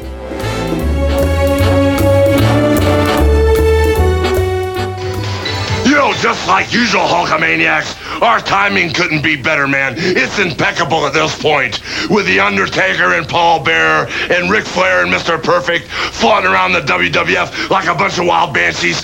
What better way to cage them up right in the Royal Rumble? Take care of all the family business on one given day. Well, Don Corleone, Hulk Hogan, brother, is going to find a nice place not only to deposit The Undertaker, but a place to deposit Ric Flair, Mr. Perfect, Paul Bearer, and anybody else in the WWF that tries to stop me from getting the WWF title back. I'm taking a walk on the wild side for the maniacs. The training, the prayers, the vitamins. I'm going to throw it right in your face and eat you alive in the Rumble. Hello, wrestling fans. It's time to shout out our friends of the show now. These are other independent podcasters that do their best each and every week to put out a unique program focusing on old wrestling, kind of like OVP. Let's start with the best of Southern Fried Wrestling. We're talking filthy. We're talking unprofessional wrestling podcast. We're talking about Booking the Territory, where you will get your fix of the NWA each week. And then, for a whimsical journey led by one man, Pete Winson, check out Greetings from Allentown. It might be WWF, it might be WCW, it could be Mid-South. So check out our friends of the show. We're talking about Booking the Territory and Greetings from Allentown. And welcome back, wrestling fans, to our Vantage Point, the Retro Wrestling Podcast. Thanks for being with us here. It's episode 255. Hello there, Michael. Howdy. You know, we're reviewing something. It's time. We are. It's time, folks. And if you want us to review something of yours, all you have to do is go to our Facebook group. We're taking your requests in perpetuity. There's a post on Facebook called Specific Episode Review Requests. Post a link there if it's on the internet or if it's on Peacock. Just put the name of it, whatever the case may be. Richard Land is actually doing our schedule for us. That's right. We have pretty much no say in what we review anymore. Yeah, I guess you just have to talk to Richard about it. If you want to influence him, maybe slip him a few pounds or something like that. Oh, yeah, pounds. Buy him a few pints. Euros, I don't know. Get him a couple of packets of mushy peas, however they sell them. Mm-hmm. A couple of tubs. Yeah. How do they sell the mushy pea? Tub? I don't know. Packet? Get him pence. Get him a few pence. Yeah. You can maybe influence him. But really, thank you, Richard, for doing that for us. So, Quinn, we are reviewing WWF Cavalcade. What the hell is this now? Well, okay. What the hell is Cavalcade? So this is from this is from What a dumb name, by the way. What a dumb name. Now, did you look up what a cavalcade was? According to Google, it's a formal procession of people walking on horseback or riding in vehicles. The hell does this have to do with wrestling? Well, we're getting a procession of people walking to the ring. So it's not even a procession. It's just one at a time. That's not a procession. That's a line. Well, let me mention this. This was suggested by Kelly Smallwood. Okay. He lives in a country known as Canada. Canada? Yeah. Okay. And in Canada, on CTV, Canadian television. What a clever name. I watch ATV, American TV. They have a different version of the show that we would call here WWF Wrestling Challenge. Challenge! Why didn't they just call it Wrestling Challenge? I don't know. I think they just said, this sounds Canadian. Like, I guess, maybe. Were they looking for a synonym for Stampede? Yes. Something like that. It kind of makes sense now. That's what it was. Thought I could add a good cavalcade. Bret Hart was probably on Cavalcade Wrestling. I'm sure he was. But this is really Challenge, okay? This is Wrestling Challenge. Now, what is Wrestling Challenge? Well, no, we're not doing this again. Everyone knows what Challenge was. It was the fucking B-show. We get it. All-Star Wrestling came first. Blah, blah, blah. Shut the fuck up. And since it was the B show, it mattered even less than Superstars. Which allows Bobby and Grill to just screw around the whole time. Which, if I had to call some of these matches, I would want to do the same. They're having like their canon. Yeah. Grill and Bobby canon. It's just more prime time just in your wrestling show. Like, that's basically what's happening. But see, Cavalcade takes Wrestling Challenge edits out certain references to local things, obviously. Yeah, and edits in Billy Red Lions. Yes, it's in Billy Red Lions. And apparently, like, it started in September of 86, just like Challenge did. So it didn't exist before that. But apparently, it was actually not Challenge until the early 90s. So they just gave up. They tried to do like other things, like they mixed different clips in for a while. This is a note here from Richie. At least the latest he was aware of this still being on, August of 96. Holy shit. Of it still being branded. Of Why is that still going at that point? Well, then again, isn't there like it's Shotgun All-Star Challenge, whatever it is? Like, you know what I'm talking about. The Shotgun All-Star Challenge. Yeah, that shit still exists in America, so why not Canada? So anyway, Cavalcade Shotgun. Cavalcade Shotgun. Without any further ado, let's just get into it. Thanks, Kelly Smallwood. This is WWF Cavalcade, June 21st, 92. So we're in between WrestleMania 8, obviously, and SummerSlam 92. And we get some fiery production music while clips of, jobber matches are playing. Various clips of 91/92 action. Peppy Rock. Peppy Rock, yep. Peppy Rock. Yep. Feels like the last Raw for the Golden Age folks in this opening, huh? Yeah, like Hogan and all those guys. Savage is still, It's starting to fade away here. It gets weird. Anyway, the Cavalcade logo then appears looking like it was made in Kid Pix. It might have been. Kid Pix was a powerful program, Joe. It's real. Very powerful, Tony. Gorilla and Bobby welcome us from Definitely Not Wrestling Challenge. Hello, everyone. I'm Gorilla Monsoon along with Bobby the Brain Heenan. Gorilla has a very smart, very dapper gray suit. Brain has a tweed-colored jacket, and I don't know if you noticed this, Quinn, but that crappy pink shirt was under it. Oh, I didn't catch that. I didn't even catch it. It was like peeking out. Whoops. You know the shitty pink. I know what you're talking about. Anyway, Gorilla says thank you to all the dads here. It is Father's Day, and he asked what Bobby is getting from his dad. A yacht? A new car? I like the assumption that Bobby gets presents from his dad on Father's Day, even like before Gorilla corrects it. I know you're a piece of shit. You get stuff from your dad. Is he getting you stocks and bonds? Cash money? Cash money. But no, Bobby says his dad is an ingrate, and he's never gotten him anything. And then Gorilla's hilariously pissed off here as Bobby mentions his dad's name is Ivan Heenan. That's not real. There's no real way. That is a Bobby the Brain on the fly special. There's no fucking way. We walk into a restaurant. They don't say, hey, there's Ivan Heenan. They say, no, there's Bobby the Brain's dad. Brain rants on, and the Gorilla just starts yelling. Then Gorilla's just like, just for you, Pop Heenan, your kid's a fraud and you know it. A special tribute just for you, Pop Heenan. Your kid's a fraud and you know it. So normally that would have gone to the challenge intro and you could hear the music creep in, but because this is Cavalcade, it jump cuts to Gorilla doing a voiceover exclusively for Cavalcade. Here we go. This week on WWF Cavalcade. And then the logo is even worse now, whatever the hell they drew on here. It looks like shit. It's really bad. Really bad. And they run down some things that you're not allowed to mention, Quinn. I know.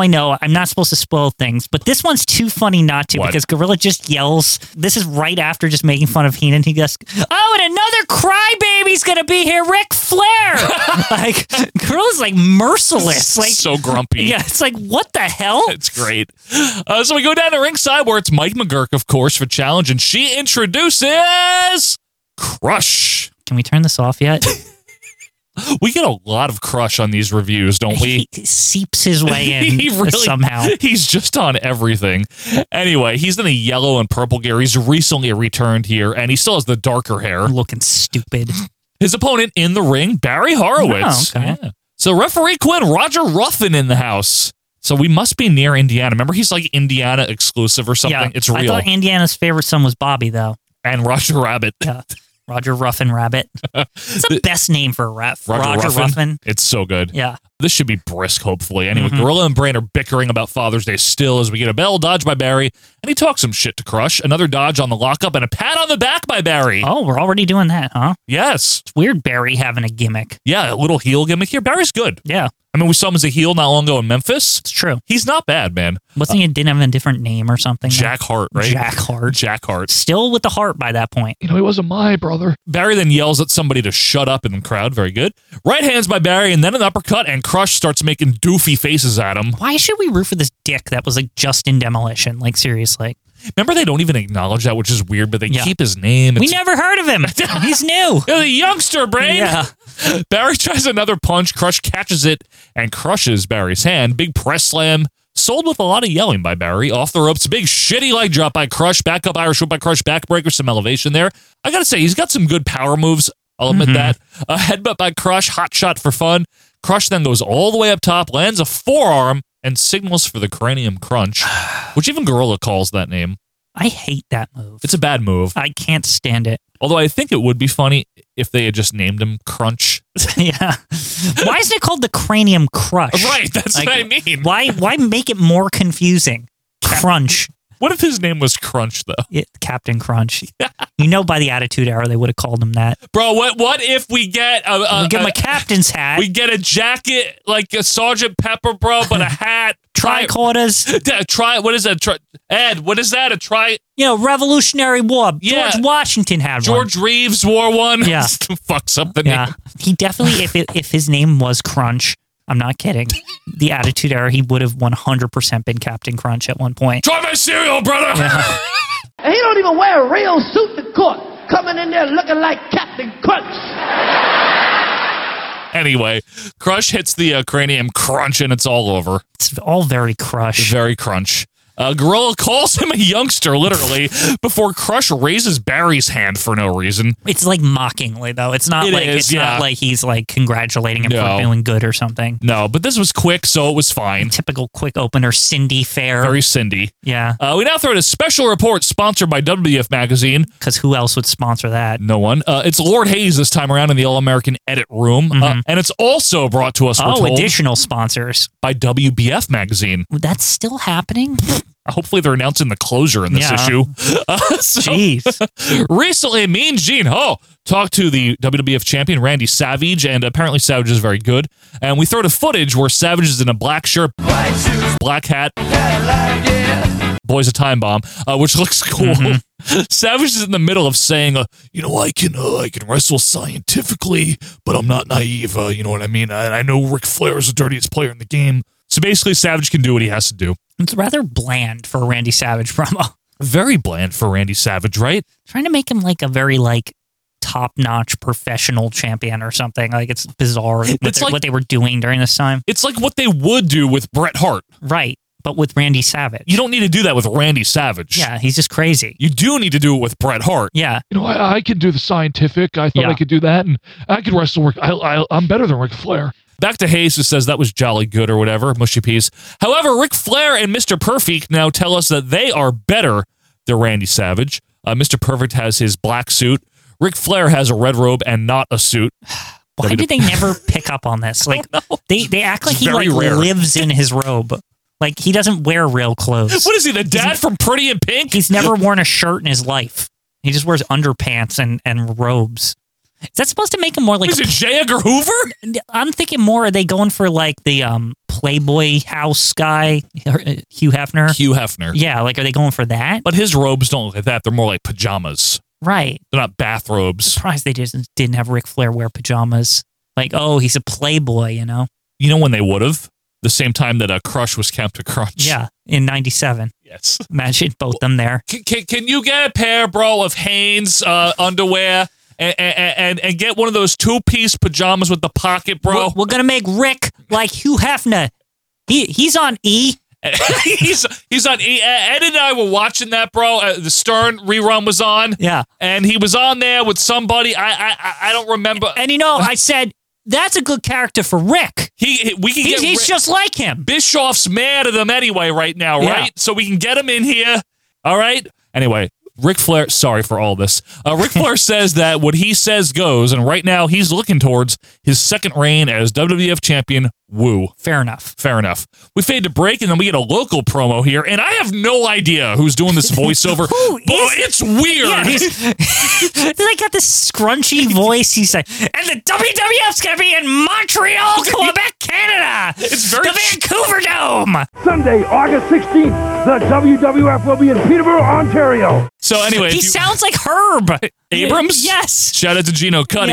Yeah, so we got the Peterborough Memorial Center on August 16th. Peanut Butter Memorial Center? Peanut butter, yes. The Sudbury or something on... It doesn't matter. Thunder Bay on the 14th of August. The Thunder Bay Arena. London, Ontario, also on August 14th. Kingston, Ontario on the 13th. July 23rd in St. John's, Newfoundland. Montclair, New Brunswick. Say hi to Grand Prix while you're out there. Maple Leaf on the 12th of July. Newmarket on June 28th. Fredericton, New Brunswick on the 27th. And Friday the 26th in Montreal. I also have to say, the music behind that was like fake Survivor Series music. Thursday, July 23rd, the WWF will be in St. John's, Newfoundland. Back to the ring where we have Kevin Kruger and Ron Cumberledge. Excuse me, that's their names? I know them, yeah. I've seen them both. Why? Seen the Pole Cougar. Pepperidge Farms remembers. Anyway. So Ron Cumber Farms over here. Ron Cumberbun. Yeah. Their opponents have wonderful music and the genius, the Beverly Brothers. From the rich capital, Bakersfield. Bakersfield. Yeah. Now, for the record, folks, this is when the Beverlys were feuding with LOD, if you're interested. I hate it. Joe, by the It's end a of the bad show, feud. I never want to see this feud ever again. Awful. Yeah. Gorilla calls the genius Mr. Garbage personified. That's just lazy and mean of Gorilla. Mr. Garbage. Oh, Mr. Garbage! Of Mr. Garbage personified. We now get a poem from the genius. I met this little girlie. Her hair was kind of curly. Went to her house and bust her out. I had to leave real early. These girls are really sleazy. All they say is please me. Behold the future champions, the brothers Beverly. Gorilla says, I guarantee you he came out of a tube somewhere. A test tube. I guarantee you he came out of a tube somewhere. A test tube. Anyway, big rights by Blake. Irish whip, nice body slam. Referee is, I don't know, Dirty Harry. I don't know. I'm not sure. Millhouse's dad. Yeah. Bo comes in, double hip toss, insert promo now with a rare riddle from the genius, not a poem. What does the Legion of Doom have in common with Father's Day? And then one of the Beverly says, absolutely nothing. That's kind of funny. the delivery. And the punchline is that the LOD, they're sissies, you know. Yeah. But again, what is this feud? It's so lame. It's is. You're sissies. You're girly. It's like what? It's like Vince McMahon insulting people in high school or something. Or military school with the boxers or You're whatever. You're a sissy. Yeah, what are we doing here? What? Anyway, these are grown ass men. Right. What is this? People don't call each other that. Not really. Now, we go back to Gorilla. He's like, I think the Beverlys are going to get maimed. And he asked the Brain if he knows if the word maimed means anything to him. Bobby's like, yeah, I've been to Portland. Does the word maimed convey anything to you, Brain? Yeah, I've been to Portland. You know he just thought of that on the fly, too. That was not planned at all. No. Nice double underhook suplex by Bo. Shaker Heights Spike. And it's all That's over. The name of it? Yeah. That was the Shaker Heights Slam or Spike. Bakersfield Blast. Yeah, Bakersfield Blast, something like that. Nasty one, too. Yeah. In case you're wondering if anyone cares, the answer is no. No fans care about this match. Now, the Beverlys now hold one of the jobbers so they can paint LOS on them. This is so dumb, Joe. It's like makeup or lipstick or something, with a paintbrush. And Did you notice it was like a tub of lipstick? I knew it was lipstick because the texture looked weird on him. And they smeared it on the Genius's scroll. You notice that? Yeah. Anything less would be uncivilized. It's that kind of thing. I hate it. So now Gorilla plugs the WWF Spotlight magazine featuring The Undertaker. I had the HBK one. It was pretty good. I'm sure it was. It's just a career, this is their career, which is weird for The Undertaker in 1992, by the way. Yeah, it's not very good by then. He's only had 2 years. I know. Let's review the entire career. He was at Survivor Series that time. He fought Jimmy Snuka. He wasn't at SummerSlam. Yeah, he wasn't at SummerSlam. Won the world title. Lost the world title, and then he got fucked in the Royal Rumble. There you go. Here's the whole thing. And then he beat up Jake the Snake at WrestleMania. There you go. Good. Spotlight magazine. I've done the whole thing. That'll be $3, please. Back up to ringside where the Texas Tornadoes music hits. Gorilla calls him Kerry Von Erich. If you're interested, they did say that sometimes. His opponent, though, Bob Bradley. Bo Bradley from the 1983 canon, the stalwart of 1983 canon. Hell yes. I love him. He's very good. Now, Bo here has a 7 o'clock shadow, very greasy hair. Very proud. Very proud. But that's here's the thing, is Bo having a different look is pretty normal. literally Bo's gimmick is I look different every time. Sometimes he has gloves. Remember he had an afro for a period of time. He does the claw. He turned into like a Panther Man. He does posing sometimes. Yeah. He wins sometimes. Remember that time he won in like Washington or whatever that was? Remember when Jeff Craney won that match that one time? Yeah, that was amazing too. Anyway, Bobby meanwhile is making fun of Texas and saying it's like a different country. Well, I talked to people from Texas. It's all yup and yip and stuff like that. No, they are not. That's serious. It's a different country. Lockup to Star goes nowhere. Bradley doesn't even have knee pads, Quinn. You know why? 1983. He doesn't need them. He's grandfathered in. He wrestled the guys that never had them. He knows. Yeah. He wrestled Chief and stuff. Yeah, he did. He did. Right. I'm not even like exaggerating here. You're right. Lock him again and we get nothing. Gorilla and Brain note Bo is a tough competitor. I like this respect. I'm really knowing the context. See, this is why we watch the canon. Right. It's for moments like this. Tough competitor, Bob Bradley. Yeah. Absolutely. Of course he is. We know. He was second Battle Cat also, you know. He's no slouch. Like I said, just all arounder. Absolutely. Third lockup. Back in the corner goes a Tornado, but he turns Bradley around. Clean break. Bradley with a boot. Corner whip by Bo. Handspring elbow. Holy shit. That was awesome out of nowhere. Really awesome. I've never even seen him do that in 83 canon. Probably only as Battle Cat, maybe I'm thinking. Maybe that's where he learned that ability. Probably. Anyway. Kerry fires back, right hands, eye gouge by Bradley, Irish whip, duck under by Tornado, and a clothesline city, Tornado punch, and it's all over. Gorilla called that a whirling dervish for some reason. What is that? Is he the only one that called it that ever? I've never even heard him call it that before. Yeah, maybe never, right? Whirling dervish. Whirling dervish. Oh, whirling dervish time. Oh, you Darvish pitching. Yeah, that's what I was thinking of too. Anyway, Bradley looked good at least. Joey Morello was the referee, by the way. I didn't get to mention that. Oh. We now go to the event center. Century. Yes, CENTRE. Why do you guys spell it that way? Because it's England wrong. does. England. Yeah, I know, but it's still center. Well, I mean, they even pronounce it center. The R is before the E. Yeah, why do they have to do that? It doesn't make any sense. It doesn't sound like Century! that. Century. That's like, yeah. Anyway. Also, who's there? Billy Red Lions. Oh, that's Tunny Stooge. Oh, that flunky! Yeah. Gorilla hates him for some reason, too. Yeah. That he stinks. He's nice. He says, "Good afternoon, sports fans," and reminds sports fans. Good afternoon, sports fans. Billy Red here once again. It's a big Maple Leaf Garden show coming up, though, Quinn. And the main event of this one is going to be the Ultimate Warrior and the Undertaker teaming up against Papa Shango and the Berserker. What a weird match. That is a bizarre one. That sounds like a Sean Mooney, like, oh, we have a request here from Jason Robbins from Huntsville, Alabama. Or this sounds like Sean and Lord on like a Coliseum tape in late 92. Yeah, when everyone's gone. When everyone's gone, and this match was recorded, just left in a dumpster somewhere. Well, Your Lordship, we have a great matchup here. Yeah, The Undertaker has really come a long way here in the World Wrestling Federation, but I must say, Papa Shango, I didn't get a chance to see the voodoo around. You know what I mean. This all would have happened. Here on WrestleFest 93. Yeah. We're filming this in December or something. Like, you know what I mean? We just got some shit out of a closet, made some skits up, and just shoot these things out. That's real. That's what this Mooney told us this. He did. It's real. He's like, no one gave a shit. Basically, like, what's the theme for this one? Basketball. Okay. It's like, we got some hoops. Well, Your Lordship, before we get any 3-pointers, I want to give you some pointers. If you have a Coliseum video request, you can write to us. Yeah, it's what they do. Anyway, Boss Man is going to be coming back to take on Nails at the Maple Leaf Garden. Also, LOS will face the Beverly Brothers. We get promos now. No, please, no. Why? No more. Man, stop bringing this up. I want nothing to do with this feud. First, we get the Beverlys. They cut a stupid promo about how the Legion of Doom are girls. I hate this shit. I don't blame you. They're more nutritious. Yeah. We go to the LOD now, who sadly have Paul Ellering with them by now.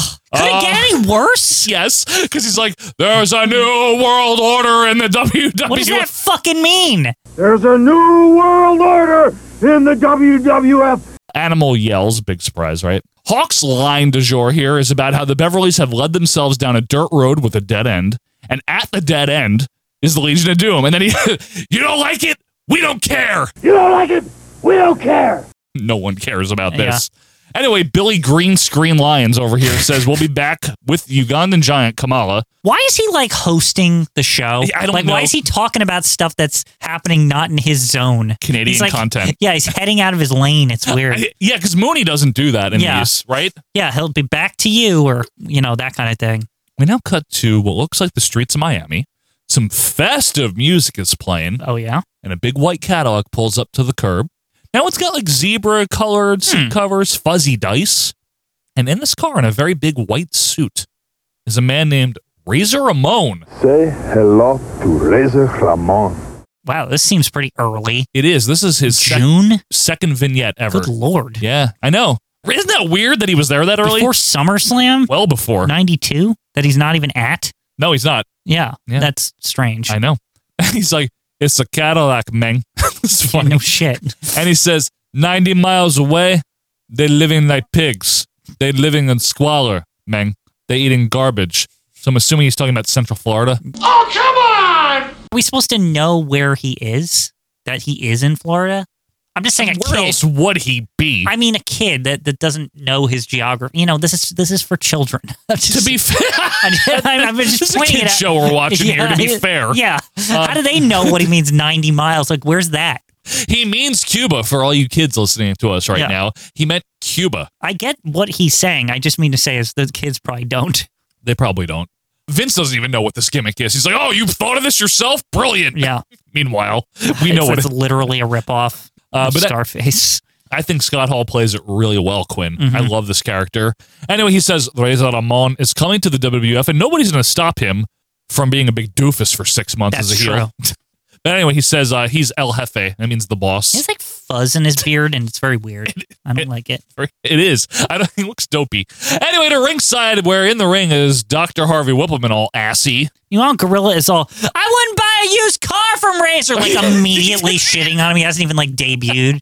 Like, what was that? I fucked him. I hit him. Gorilla is so angry during this time period. Like anybody that's heel, he's just like, what a piece of shit. He really is out of his way to like really crap on people in 92. It's true. Harvey, though, is here. He's very minor, and he says that his friend Kimchi has helped him find a man that will enable him to own the WWF. Oh, shit. It's Kamala. Better be scared. I feel like Harvey is like devaluing Kamala. He is. Right? This is before, he bowls and is afraid of things and all that. He's supposed to be a threat, right? Yes, he is. He is. And it's Harvey Whippleman, so, okay, I know it doesn't matter now. Now escorted by the great Kimchi, here is the Ugandan giant, the mighty Kamala. Anyway, Kamala's opponent is Reno Riggins. Unfortunately. You know what's also unfortunate? They say he's from Vegas. Why isn't he from Reno? They fucked up. Same state. Anyway, Bobby says Kamala looks better with his mask on than McGurk does. Referee is Roger Ruffin again. Big chop on Kamala, shoulder block, belly flap. Did you notice, by the way, on the entrance that Bobby was acting like he's never seen Kamala before? He was like, what's this mask about? Like he's like asking all these weird questions. Well, I think they're doing the same thing they did with Crush, right? They act like he was never here before. Yeah, that was weird to me because Kamala was like a main eventer. Main eventer in like the 80s. Yeah. Like I'm pretty sure he even interacted with Brain at some point. Oh, he might have, but one way or another, I mean, he was a main player, 86, 87, and before that, 84. It's just bizarre. Brain's like, who's this now? Whoa, that mask is scary. What does it mean, Gorilla? And Gorilla's like, fuck you and fuck Kamala, fuck Harvey. Yeah, also, he just attacks Bobby for like asking questions. It's like so mean. I know. Leapfrog by Kamala, nice mule kick, another chop. Matt choking now by Kamala, back up, Irish whip, shoulder block, big splash. Kamala doesn't know how to pin him, though. I want to point this out. The whole like Kamala not knowing how to pin, that actually started not when he turned face. It started when he came back in 92. Right. It seems like it's like a build-up to like them getting frustrated with that, right? Correct. Like they're leaving, they're planting the seeds. Yes. It just so anyone. Now, I don't believe he did that shit in 86, 87. No, not at all. Right? He just kicked people's asses and pinned them. Yeah. Remember, he was like actually better everywhere else than here also. Basically. He's another one where not here. Anyway, Harvey and Kimchi just tell him to roll him over.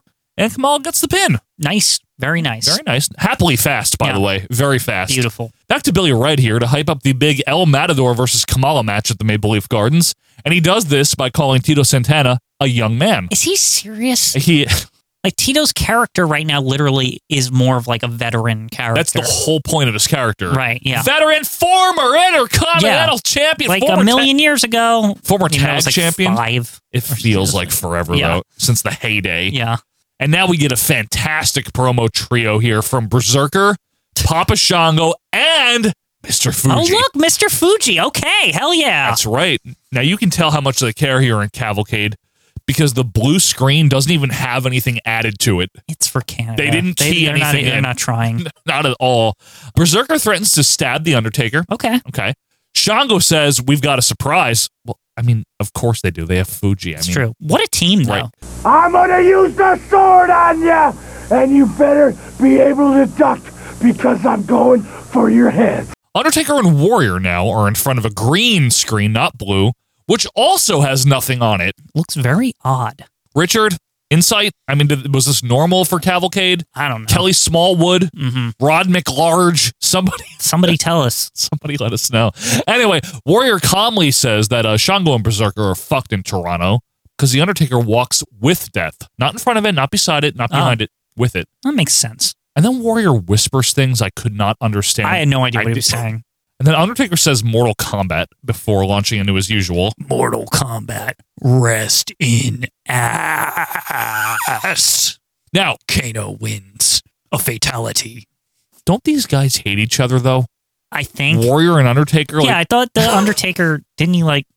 I think I'm confusing like Jake the Snake stuff. He helped Jake beat him up. Remember? Yeah, in that weird like funhouse room, and then he bled fake. I don't know. There were problems. Yeah, Let's just put it that way. But Undertaker's face now, so why the hell not, right? Yeah, I guess Paul Bearer knows what he's doing. They're both spooky characters too. I mean, the Ultimate Warrior is a pretty strange dude. He's from parts unknown, right?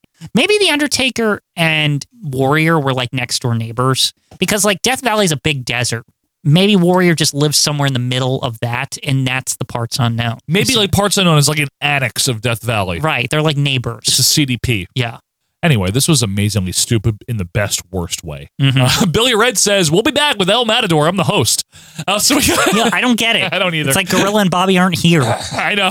It's like your real host, Billy Red Lyons, in the Canada zone. Maybe that's why Gorilla doesn't like him. Yeah. Go to ringside where Tito Santana's El Matador music hits. Gorilla says he loves it, and Tito charges out to a nice reaction. His opponent in the ring is No to the Countant, Tom Stone. Looking roughly 46. Good Lord. Jeez. I've seen him before. You remember him? How many stone does he weigh? I think I'll be about 18, mate. Okay. I don't know. Anyway, it's a weird way to measure things. Stone? Yeah, because not all stones weigh the same. What if you need like a lot of stones? It's only because they're like pebbles, you know? Yes, Quinn. I think 18 stone is accurate. I just looked it up, 252 pounds. That's probably right. That's about right. This guy's big-ish. Anyway, Gorilla just makes up some weird story now about how he and Bobby went down to Tula, Mexico recently. That's not a place. It's not a real place. And Bobby wouldn't get on the bus. I love that they're just bantering. It's funny. They just don't care about this. They don't. Oh, have you ever been there? Yeah. Didn't we go down there one time? No, you wouldn't get on the bus. Referee Roger Ruffin again, as Tito does his bullfighting routine. Gorilla corrects Bobby on how to say roots, because Bobby was saying roots. Learned his heritage and his roots and everything that he needs to know. Roots. It's roots. No, it's roots. No, it's roots. Anyway, hammerlock by Tito to start. Stone makes the rope saga begin, go behind on the waist lock takedown, back up, wrist lock takedown by Tito into an armbar. Stone's into the corner now. Tito fires away, corner whip, nice clothesline by Santana. Stone gets bold and tries to move in the corner, but Tito with an inverted atomic. Big rights by Tito, Irish whip, fist to the gut, knee lift, and the signal for his finisher. Bobby's like, it's El Paso del Paso. It's actually the El Paso del Muerte, and it's all over. Why was that flying jalapeno like so dumpy? Did you notice that? He like jumped on his head or something. That's because this is not talked about often, but that version when he's El Matador is different than his flying forearm. How? Because he does like jumps on their neck or something. Yes, he does a fist to the gut and then does that shit sucks in comparison to the jalapeno. I didn't say it was good. Yeah. Gorilla now hypes the latest issue of WWF Magazine, featuring a personality profile on Mr. Personality, Sergeant Slaughter. Why? I want my country back. I got it back. You care? I still think this is all because Vince owed him for like sacrificing his entire persona just to like do a WrestleMania. He is a real Marine. Yeah. Jump cut to Mean Gene on the podium from a Superstars taping. Now, before we get to who this is, I've been informed by Richard Land Oh, no. That this is actually inserted, as you can see from Superstars. We'll get to that. Because there was something with the Mountie.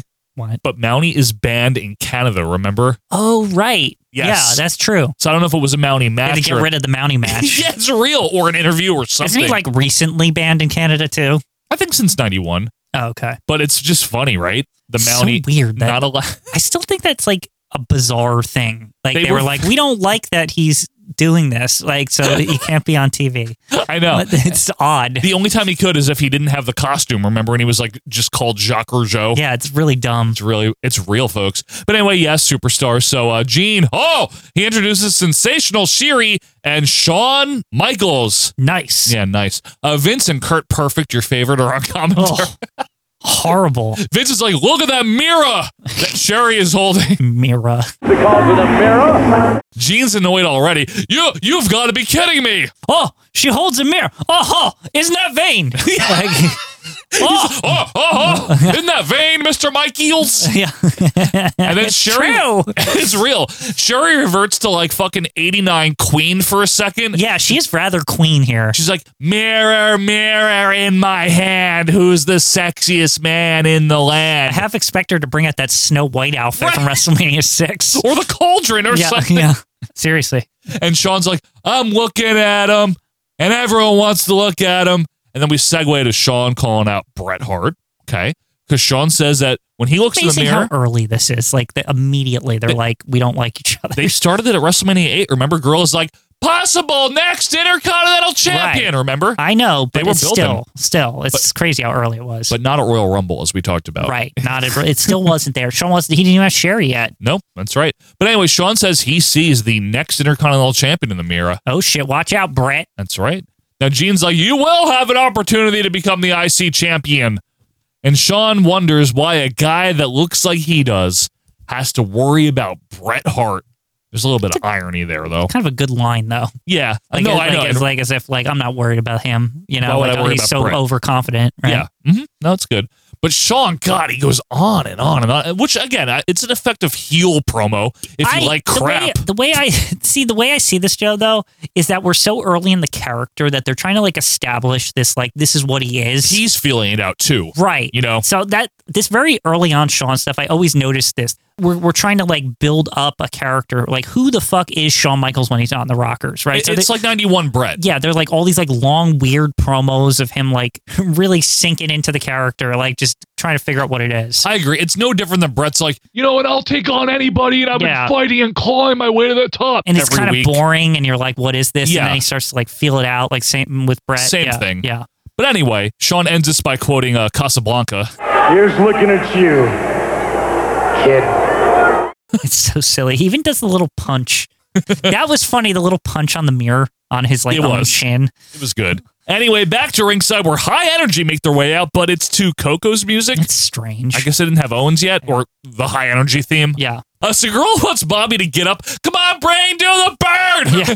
And Bobby's like, I'd like to do the bird on about 450 degrees. Whoa. High Energy's opponents are the Masked Executioners. This is hideous. That's usually Dwayne Gill and Barry Hardy, right?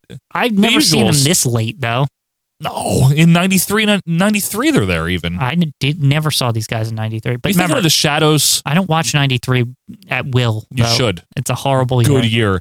Right, Mark? Anyway, Danny Davis is the referee, and he literally smirks and talks to Owen and Coco. I'm not making it up about Danny Davis. He always does this He's shit. always like kind of smiling about everything. He's just having fun out there. It's good.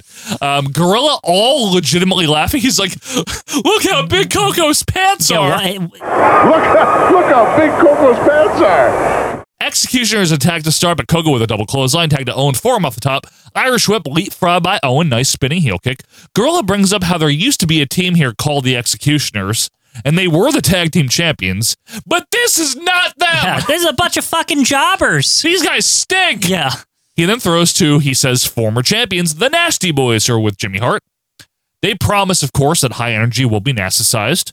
Now, surprisingly, what does that mean, nasticized? I don't know. The armpit? Odd. Beat them up, fart on them. Pity City, you mean? Piss in their mouth. Oh, God. That's not necessary. Now, Knobs also references Allentown. Yeah, proudly from Allentown. Right? Shout out to Ian Riccaboni. Mm-hmm. And then we go back to Gorilla. Allentown, where's that? Yeah, like Gorilla hasn't, is not aware of the 83, Like 84 canon. Not wearing his Hawaiian shirt. Yeah. Backstage. Air shirt and all that. Air. The softball shirt, whatever. I'll body slam you. Fuck you, John Studd. Yeah, he just comes out and challenges him. It's so good. Anyway, Owen Hart gets double teamed, ducks under, lands a double drop kick, and Bobby's like, that's hard to do in baggy pants.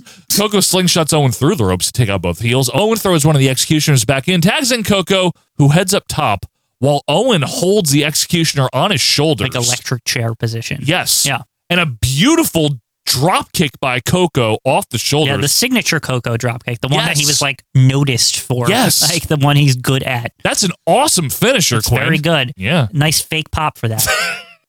Bobby has a funny line here, and that's hard to do wearing Andre's old pants. What a weird thing to bring up. I know. You don't talk about me. I don't like that. I don't like you anymore. You don't pay me. Anyway, Danny Davis quickly leaves while the faces are celebrating with Frankie. It's all very happy. I like that Frankie came in the middle of the ring for this one. Hi! He's like, hey, I'm celebrating with them. Now I'm going to recap of the second and final WBF championship. Really? Are we fucking serious? Why are we wasting time with this? Could have been 2 matches, this whole thing. It's available on Coliseum Video July 2nd. Why? Nobody cares. How many people bought that tape? Exactly one, Vince McMahon. They're watching his home video collection. Got to see the striations. He probably has a pool house near his sure pool, he does. and he probably watches that while Linda's cooking dinner or something. I don't know. Vince, how do you want your burger cooked? Yeah, like that shit. And it's okay, honey. And he's in the pool house watching WBF. Look at it! Look at that bicep! Get in here, Shane! Dad, I just want to go get drunk and fuck around with Joey Abs or whatever. Stephanie, Dad, get out of here! Vince, do you want potato salad or macaroni? Anyway. Why are McMahon family dinner? God, that would be a great sitcom. Yeah.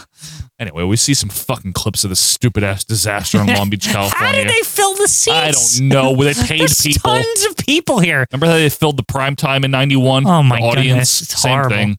Luger cuts a promo from his fucking hospital room. You see that? What? You know why? It is June 13th. Oh, Bobby. He said he would see him. Some guy shot a gun at the scaffolding. Then Shang Tsung showed up. Did you notice that? That was weird. It's true. And then some guy had a flaming guitar. And then dancing occurred. And sorry, you know what? I forget all of their names and I don't care right now. It's okay. This looks terrible. I don't feel like Just it. We don't need to comment on it. Gary DeMay and there's Mike Quinn, literally, and the other Quinn. I'm here. Jim Quinn also. Oh, wait, there's 2 Quinns in this? It's ridiculous. Martha Quinn was in it. Dr. Quinn. Anyway, the final 5, Y5, posed, and then there was Pyro. And Gary Stridham won for the second year in a row. Yeah, won, whatever that means. How do you win? They say so. You shoot the gun the best, I guess. I don't know. This was the worst idea Vince McMahon ever had. This is horrible. This really was a bad business idea. Yeah, It's seriously. a total waste of money. Yep. This is Vince pre-trial. Having tons Pre-Zahorian. Well, Zahorian's already going on, too. Right. But Vince has so much money to burn from the 80s. And he burned it. This is his big dream, right? Is this. Is this a worse creative decision than the XFL? Yes, because here's the thing: is the XFL at least has it's football. People know what that is. Right. Football has a much larger audience as a sport than bodybuilding And they're does. actually what he was proposing, even though it didn't work, was something people had said before, the idea of football in the offseason, football's so popular and the season's so short. Why don't we have football in the offseason? Yep.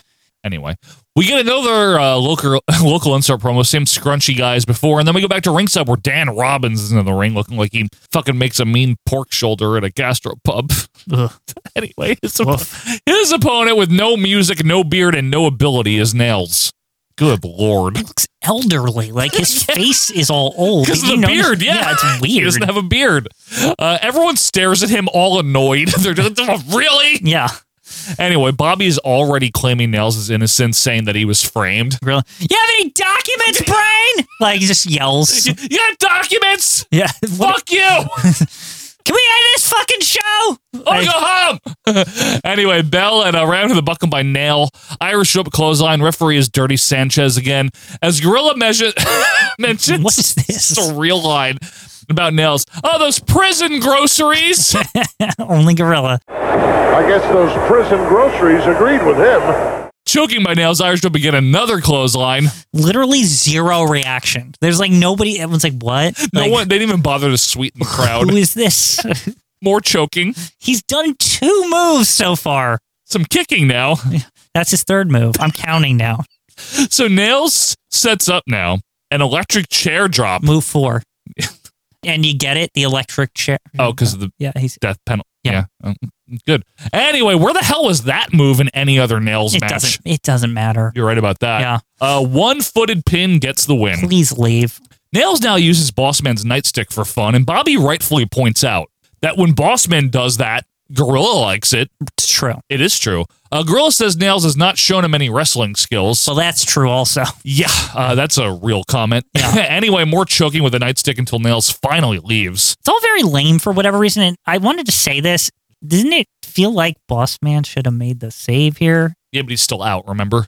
Oh. Why even attack after the match if there's no Bossman save? That's all. Because Nail is a bad man. Yeah, I don't know. It doesn't make sense narratively, is my point. A lot of it does. Nail's... Yeah. Any other wrestler would have pulled this off. This is such a slam dunk. Like guy that the Bossman was like a prison guard for comes back for revenge, right? Crush could have pulled this off. I'm dead serious. They should have went if they could have just held the jailbird gimmick, like Crush was just regular Crush when he came back, right? And then when Evil Bossman came back, and if they just didn't piss off Crush to make him leave because of Bret Hart. You'll beat me up too, brother! Yeah. Anyway. He beat me up in prison, brah! He did. I was in prison at Kalu. Anyway, Ruffin comes out with a stretcher. We go to the event Sentry. Billy Red throws us to a high-energy promo. Really? On the Nasties. Owen's like, you guys are fat boys. Hey, you know what, fat boys? That's right, you nasty boys. And they blabber on, and Coco says high energy very loudly. Meanwhile, Owen's like looking at the wrong camera the entire time. It's all great, isn't it? He's like just looking the wrong way and like, we're gonna get you, like pointing the wrong direction, everything. We now go to a promo from Harvey, Kamala, and Kimchi on the Texas Tornado. Harvey says that Tornado is good, but he's also stupid for agreeing to this match. Very good. Also, Harvey is known as the genius of Mississippi. It's like coming in first in a nicest grease trap contest. Send your cards and letters to Joe Marotta, Northern Yankee Asshole, care of OVP Podcast, Ogden, Utah. Have a friend write them for you. Billy Red hypes up the Maple Leaf Garden again with a very uninspired graphics on the screen. But anyway, back to Gorilla in the Brain, where Gorilla's saying Wrestling Challenge is hideously edited out. I'll drop it in. Next week, right here, WWF Tag Champs. But next week on Not Wrestling Challenge, we're going to have Money Incorporated, best tag team ever. The Berserker, fantastic. Huss. You know, I thought I could be on a Cavalcade. This is Bret Hart's show. This is the Canadian content next week. And Papa Shango will be here. That'll be nice. And also a special report on the Macho Man. What is there even to say about him again? He's the champion. That's the special report. Anyway, Wrestling Challenge is edited out again as we get the ending credits, honestly. The executive producer, we're told, Jack Tunney. Can't not have his name on it because it's Canadian. That's right. My territory, pal. Now, this just screamed summer of 92 between pay-per-views, but Girl in the Brain made it fun. The thing is this, right? Keep your expectations low with Cavalcade. Yeah. And you're going to be okay. Yeah. It's typical Cindy stuff. Yeah. Well-paced, easy to watch. I liked it. Yeah, it was fine. I mean, it was nothing, but I liked it. It was absolutely nothing. Yeah. But thank you, Kelly Smallwood, for the suggestion. And again, folks, just go to Facebook, join the group, and you can suggest something for us to review. Before we get out of here, a couple of quick reminders. If you have Apple Podcasts or iTunes, leave us a review there. We'd really appreciate it. Or anywhere where you listen to us, if there's a review option, leave one. Also, follow us on Twitter at OVP Podcast. You can email us at ovppodcast@gmail.com. And hey, go to our YouTube channel. Just search at Our Vantage Point Retro Wrestling Podcast. We have a YouTube channel. There's clips there. Don't tell anyone. Yeah. Don't mention it. But there's a lot of stuff there. You can check that out. Make sure you subscribe. But I think that's it. Obviously, next week we will be back with the Royal Flush. Ooh. We'll be reviewing something again. We'll have another jump. Until that time, thank you guys so much for being with us here. Stay warm if you're in this hemisphere. And we will be back next week. Until that time, I'm Joe Marotta. That's Michael Quinn. And we're out of here. See ya.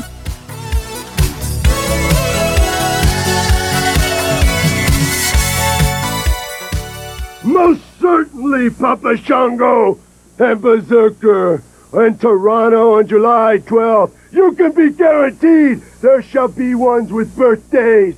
There shall be ones that will have celebrations. And there shall be a wake. For in Toronto, Papa Shango, reversal of the curse of voodoo put upon me. As the Undertaker, the man that walks with death, not behind, not in front, with death, shall turn the whole situation into a funeral. The warrior, the reaper, locked in mortal combat. We'll care!